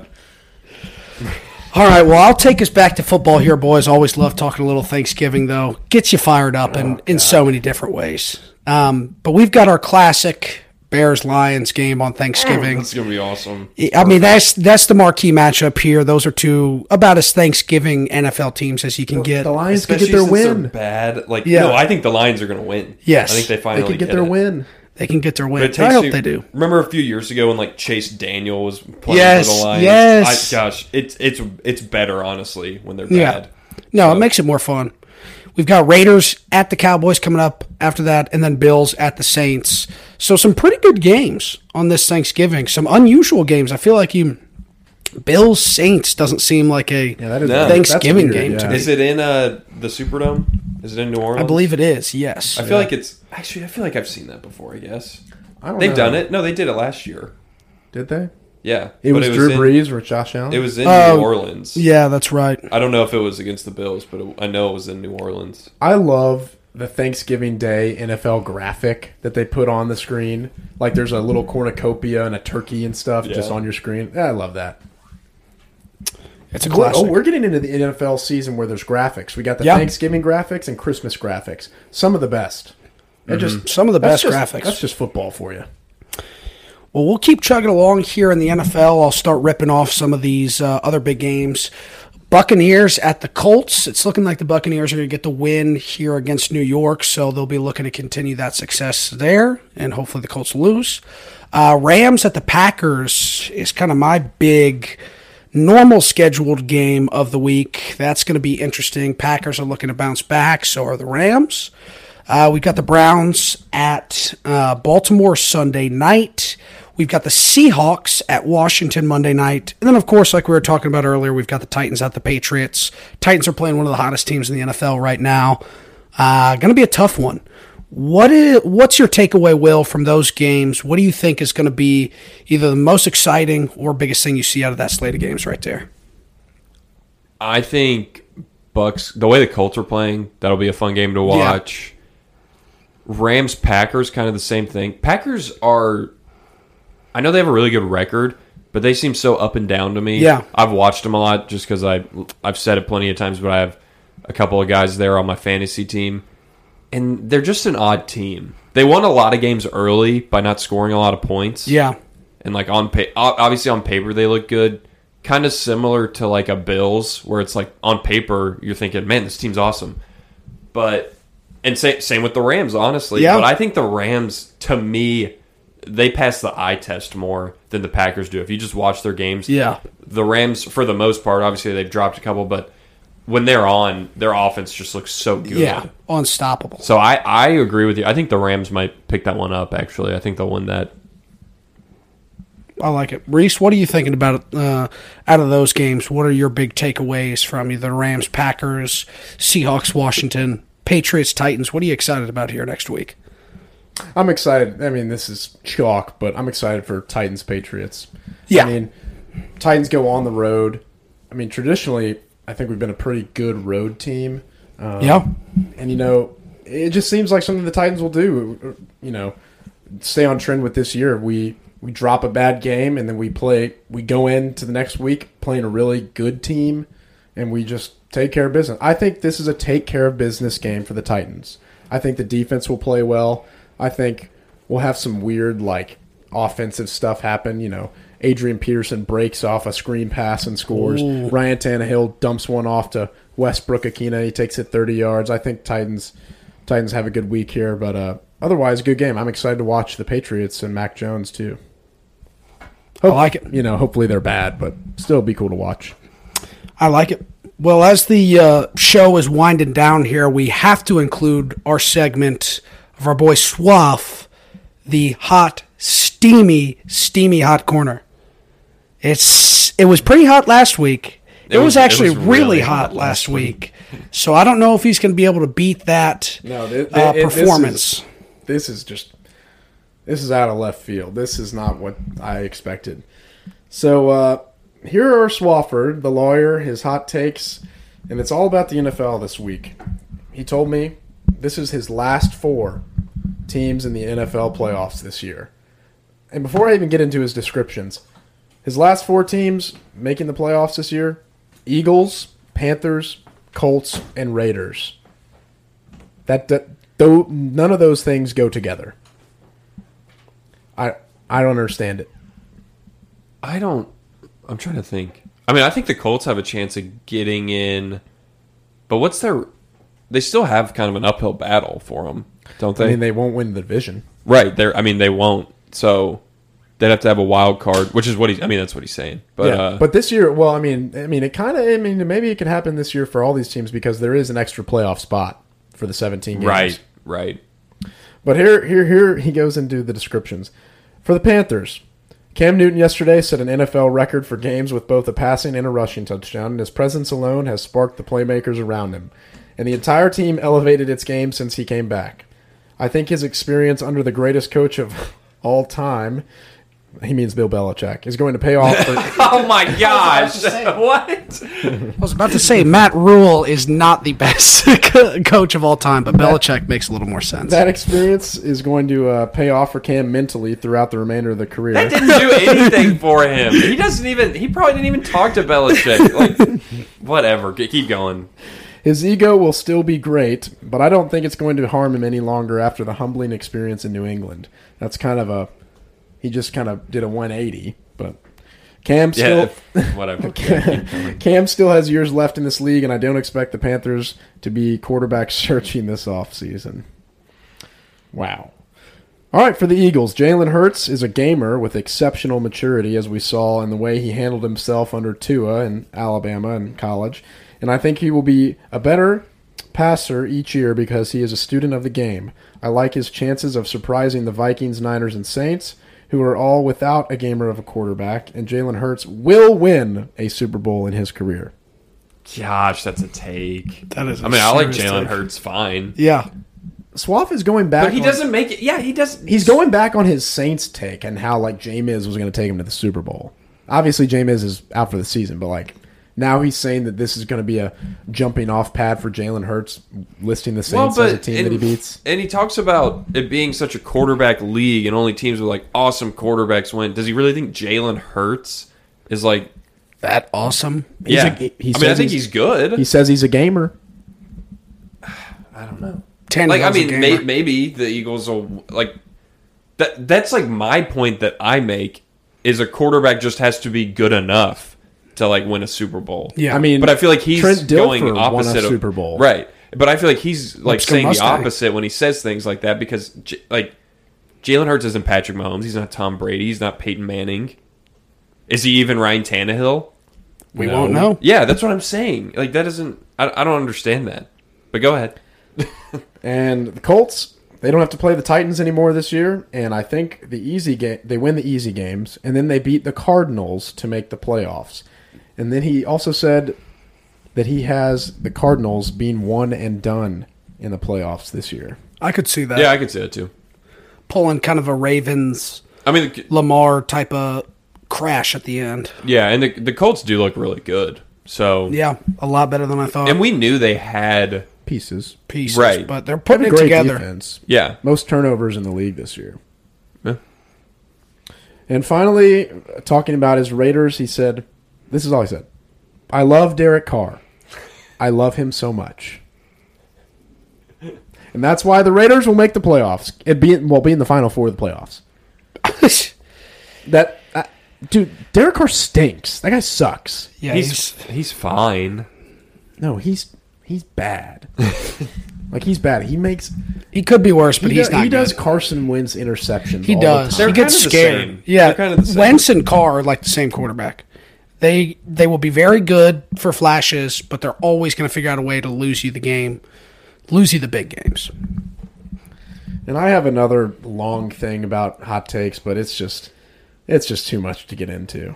We'll have to get Basically, into the that. gist of it was the FBS is communism, and this there is a lot to get into with this. I haven't even. We might have to save that for the next Yeah. hot corner. We're gonna have to do like our own episode on that. Yeah. That is something. So I do want to And- hear it though. Folks, you can't see that, but that was about 9 pages worth of a novel about how that's 2 full thumb scrolls on my iPhone to read the communism take. That's crazy. But yeah, so I don't know. Crazy. But thank you to Swaff as always for the hot corner. Brings a little spice into our life here in the studio. Mm-hmm. But why don't we do our quick little basketball minute? Oh, yeah. Before we get into our gambling picks and then close out the show. Malice in the Palace 2.0 Question mark? almost happened. Almost happened. You guys have definitely seen this unless you've been living under a rock. LeBron James absolutely annihilated Isaiah Stewart in the face. Total cheap shot. Total cheat, like full hammer fist right to the face. Busts his eye open, bleeding everywhere. Put LeBron James in jail. Assault. Bench is clear. I mean, this turns out into a full brawl. Isaiah Stewart absolutely losing his mind. Cannot control. Doing trying to everything fight he can everyone. to get to LeBron. Yeah. And I saw a lot of people on Twitter saying, "Oh, well, he didn't do anything until he was like far away from him." The dude, his eye was busted. I don't even think he was like looking up. I think Yeah. he was just getting like escorted away, and then Yeah. he finally kind of comes back to life and looks around and he sees LeBron. He's like, "I'm gonna kill that dude." Yeah. Which I wanted. Gosh, I wanted him to. That I used would've- to be the biggest LeBron fan ever. Dude, LeBron has turned into such a bitch, He's honestly. such a Yeah. jerk. He loves China. He's a keyboard warrior and he loves They China. need they And need he's to he's such an idiot. Like, he doesn't know. He's not smart. You don't have... No, he's We not. are all more educated than LeBron James. Like, people want to take his, like, philosophical ideas and everything. The guy's not even The educated. guy reads like the first page of a book and then Best- thinks oh my god. Best collage of pictures ever. You see all these... People would always show LeBron reading a book before a playoff game, like a freaking science textbook half the time, Yeah. or a Malcolm X book. Every single time he's on the first page. Like, it's all for show. scam artist. And then they asked him about that Malcolm X book, and if you haven't seen that, just go watch the interview. Someone asked him about the Malcolm X book he's reading, and it's literally... It takes me back to It's my... like summer summer reading. grade when you didn't read the assignment Yeah. and you're trying to like Literally my 8th Explain grade it. English teacher asking me about To Kill a Mockingbird, like chapter 17, and me having like- no clue and just trying to like say the movie or something. Yeah. Yeah, but Malice in the Palace, that was crazy. What's also crazy is Isaiah Stewart is suspended for 2 games and LeBron only got 1. Yeah. But LeBron literally just like slapped this guy in the eyeball. Well, and the announcers were watching, talking about Isaiah. Like, man, that guy's angry. Like, he's definitely out of this game. Dude, he just got punched in the face. Cheap shot. You got punched in the face. Yeah, LeBron just committed assault on a man. Like, it's the basketball version of Myles Garrett in the helmet. Yeah, it was. And, I mean, the greatest screen grab out of this, though, I thought, was the Notre Dame Fighting Irish style stance that Westbrook had when Isaiah Stewart started. Kind of, because, I mean, Isaiah Stewart was just trying to get at any Laker, really, it seemed like. He literally was just running towards Lakers. Dude, I don't think I would mess with Isaiah Stewart either. He's a big guy. Well, he's like hood, too, I feel like. Like, he would mess you up if he caught you. Yeah. He's been in some scraps. But, yeah, so crazy, almost Malice in the Palace 2.0. That would have been awesome. Going to serve their suspensions. LeBron's going to miss the game against the Knicks tomorrow, which I was kind of surprised they even suspended him because I was thinking in New York, Lakers, they don't want LeBron to miss this game. Adam Silver doesn't want to lose that revenue. But, hey, they suspended him, and good on the NBA. I'm glad they did. The Lakers are bad this year, too. They're 9-8. They're bad. But, I mean, baseball real quick. Congratulations to Bryce Harper and Shohei Ohtani for the MVP.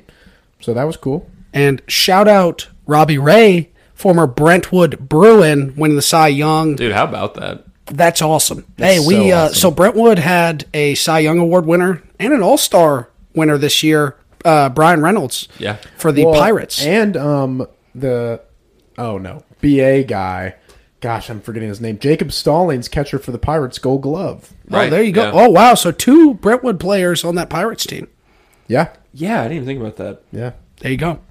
Powerhouse, Brentwood. The city of Brentwood, baseball powerhouse. We are a baseball But also, powerhouse. Shohei Ohtani is so awesome. He is. He can pitch, and he can just hit dingers.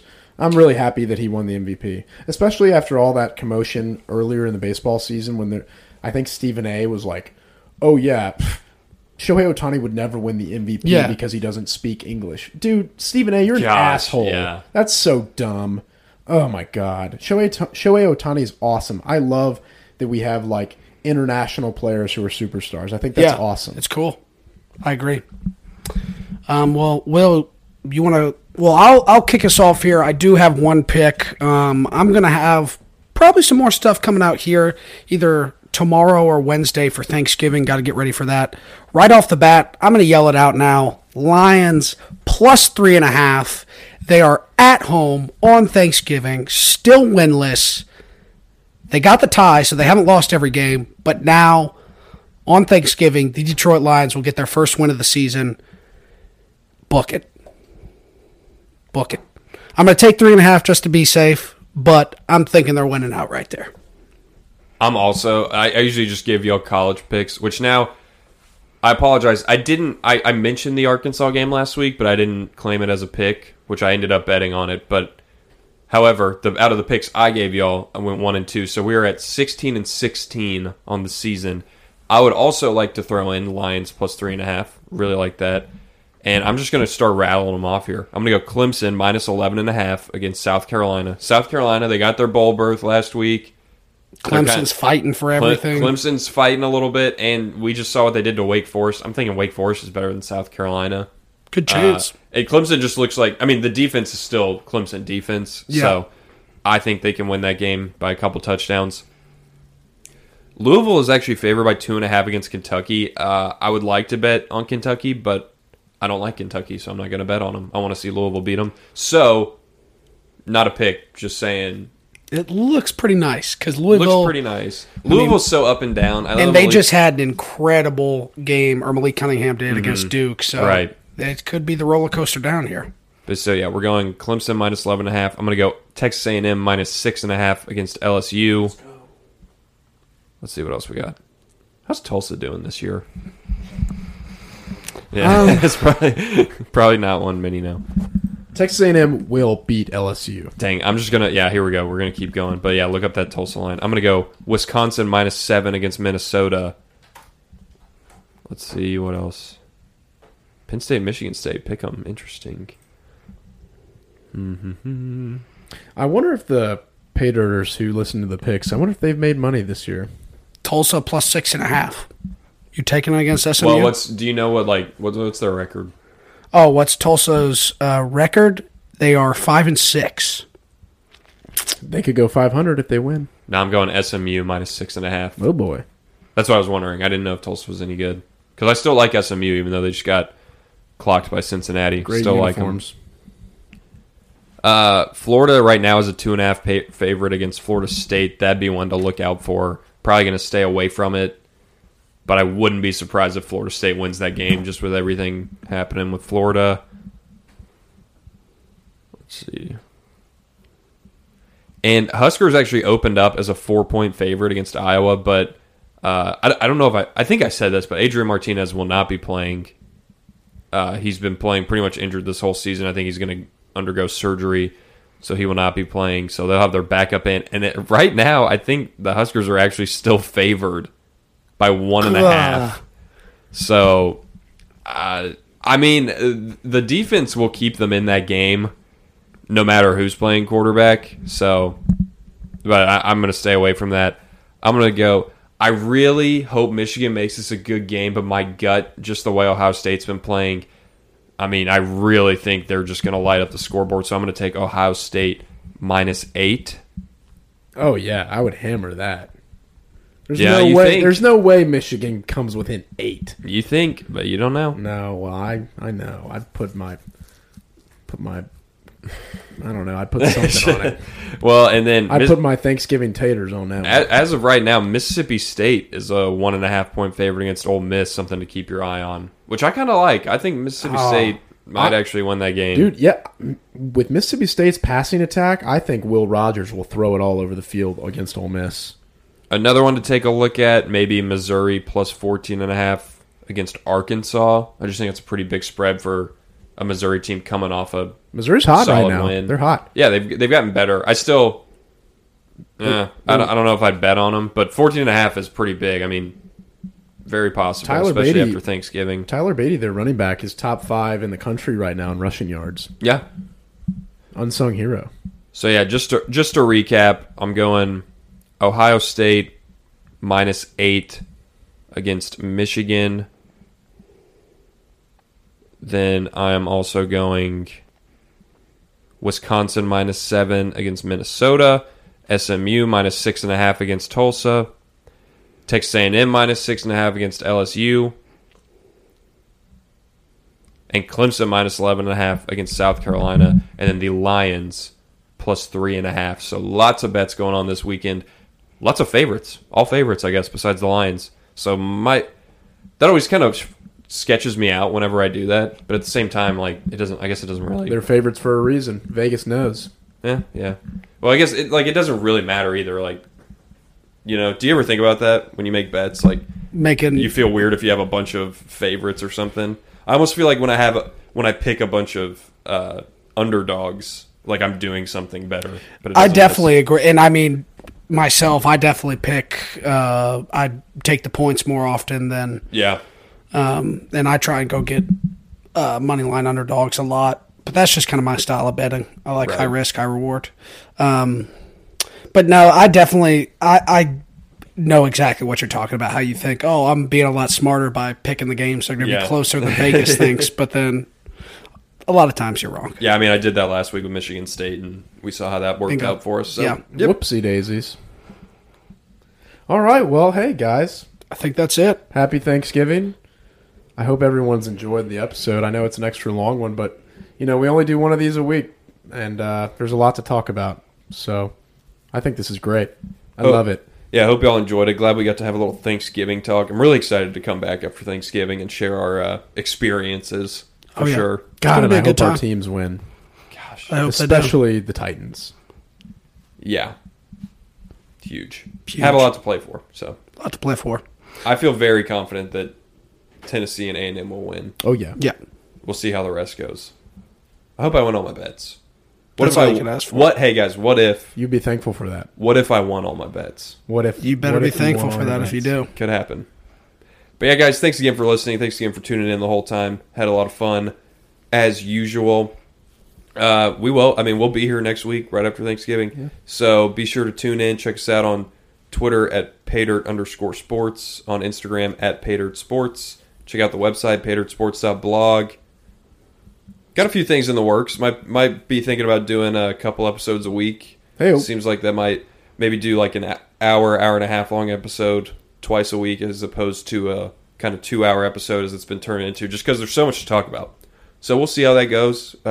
Obviously got a little basketball kind of heating up, especially college basketball. Way Tennessee's doing, lost to Villanova, but then beat UNC. Crushed UNC. Yeah, still looking pretty good. A lot to talk about upcoming. So thanks again for listening, guys, and we'll see y'all next week. See you next week. happy Thanksgiving.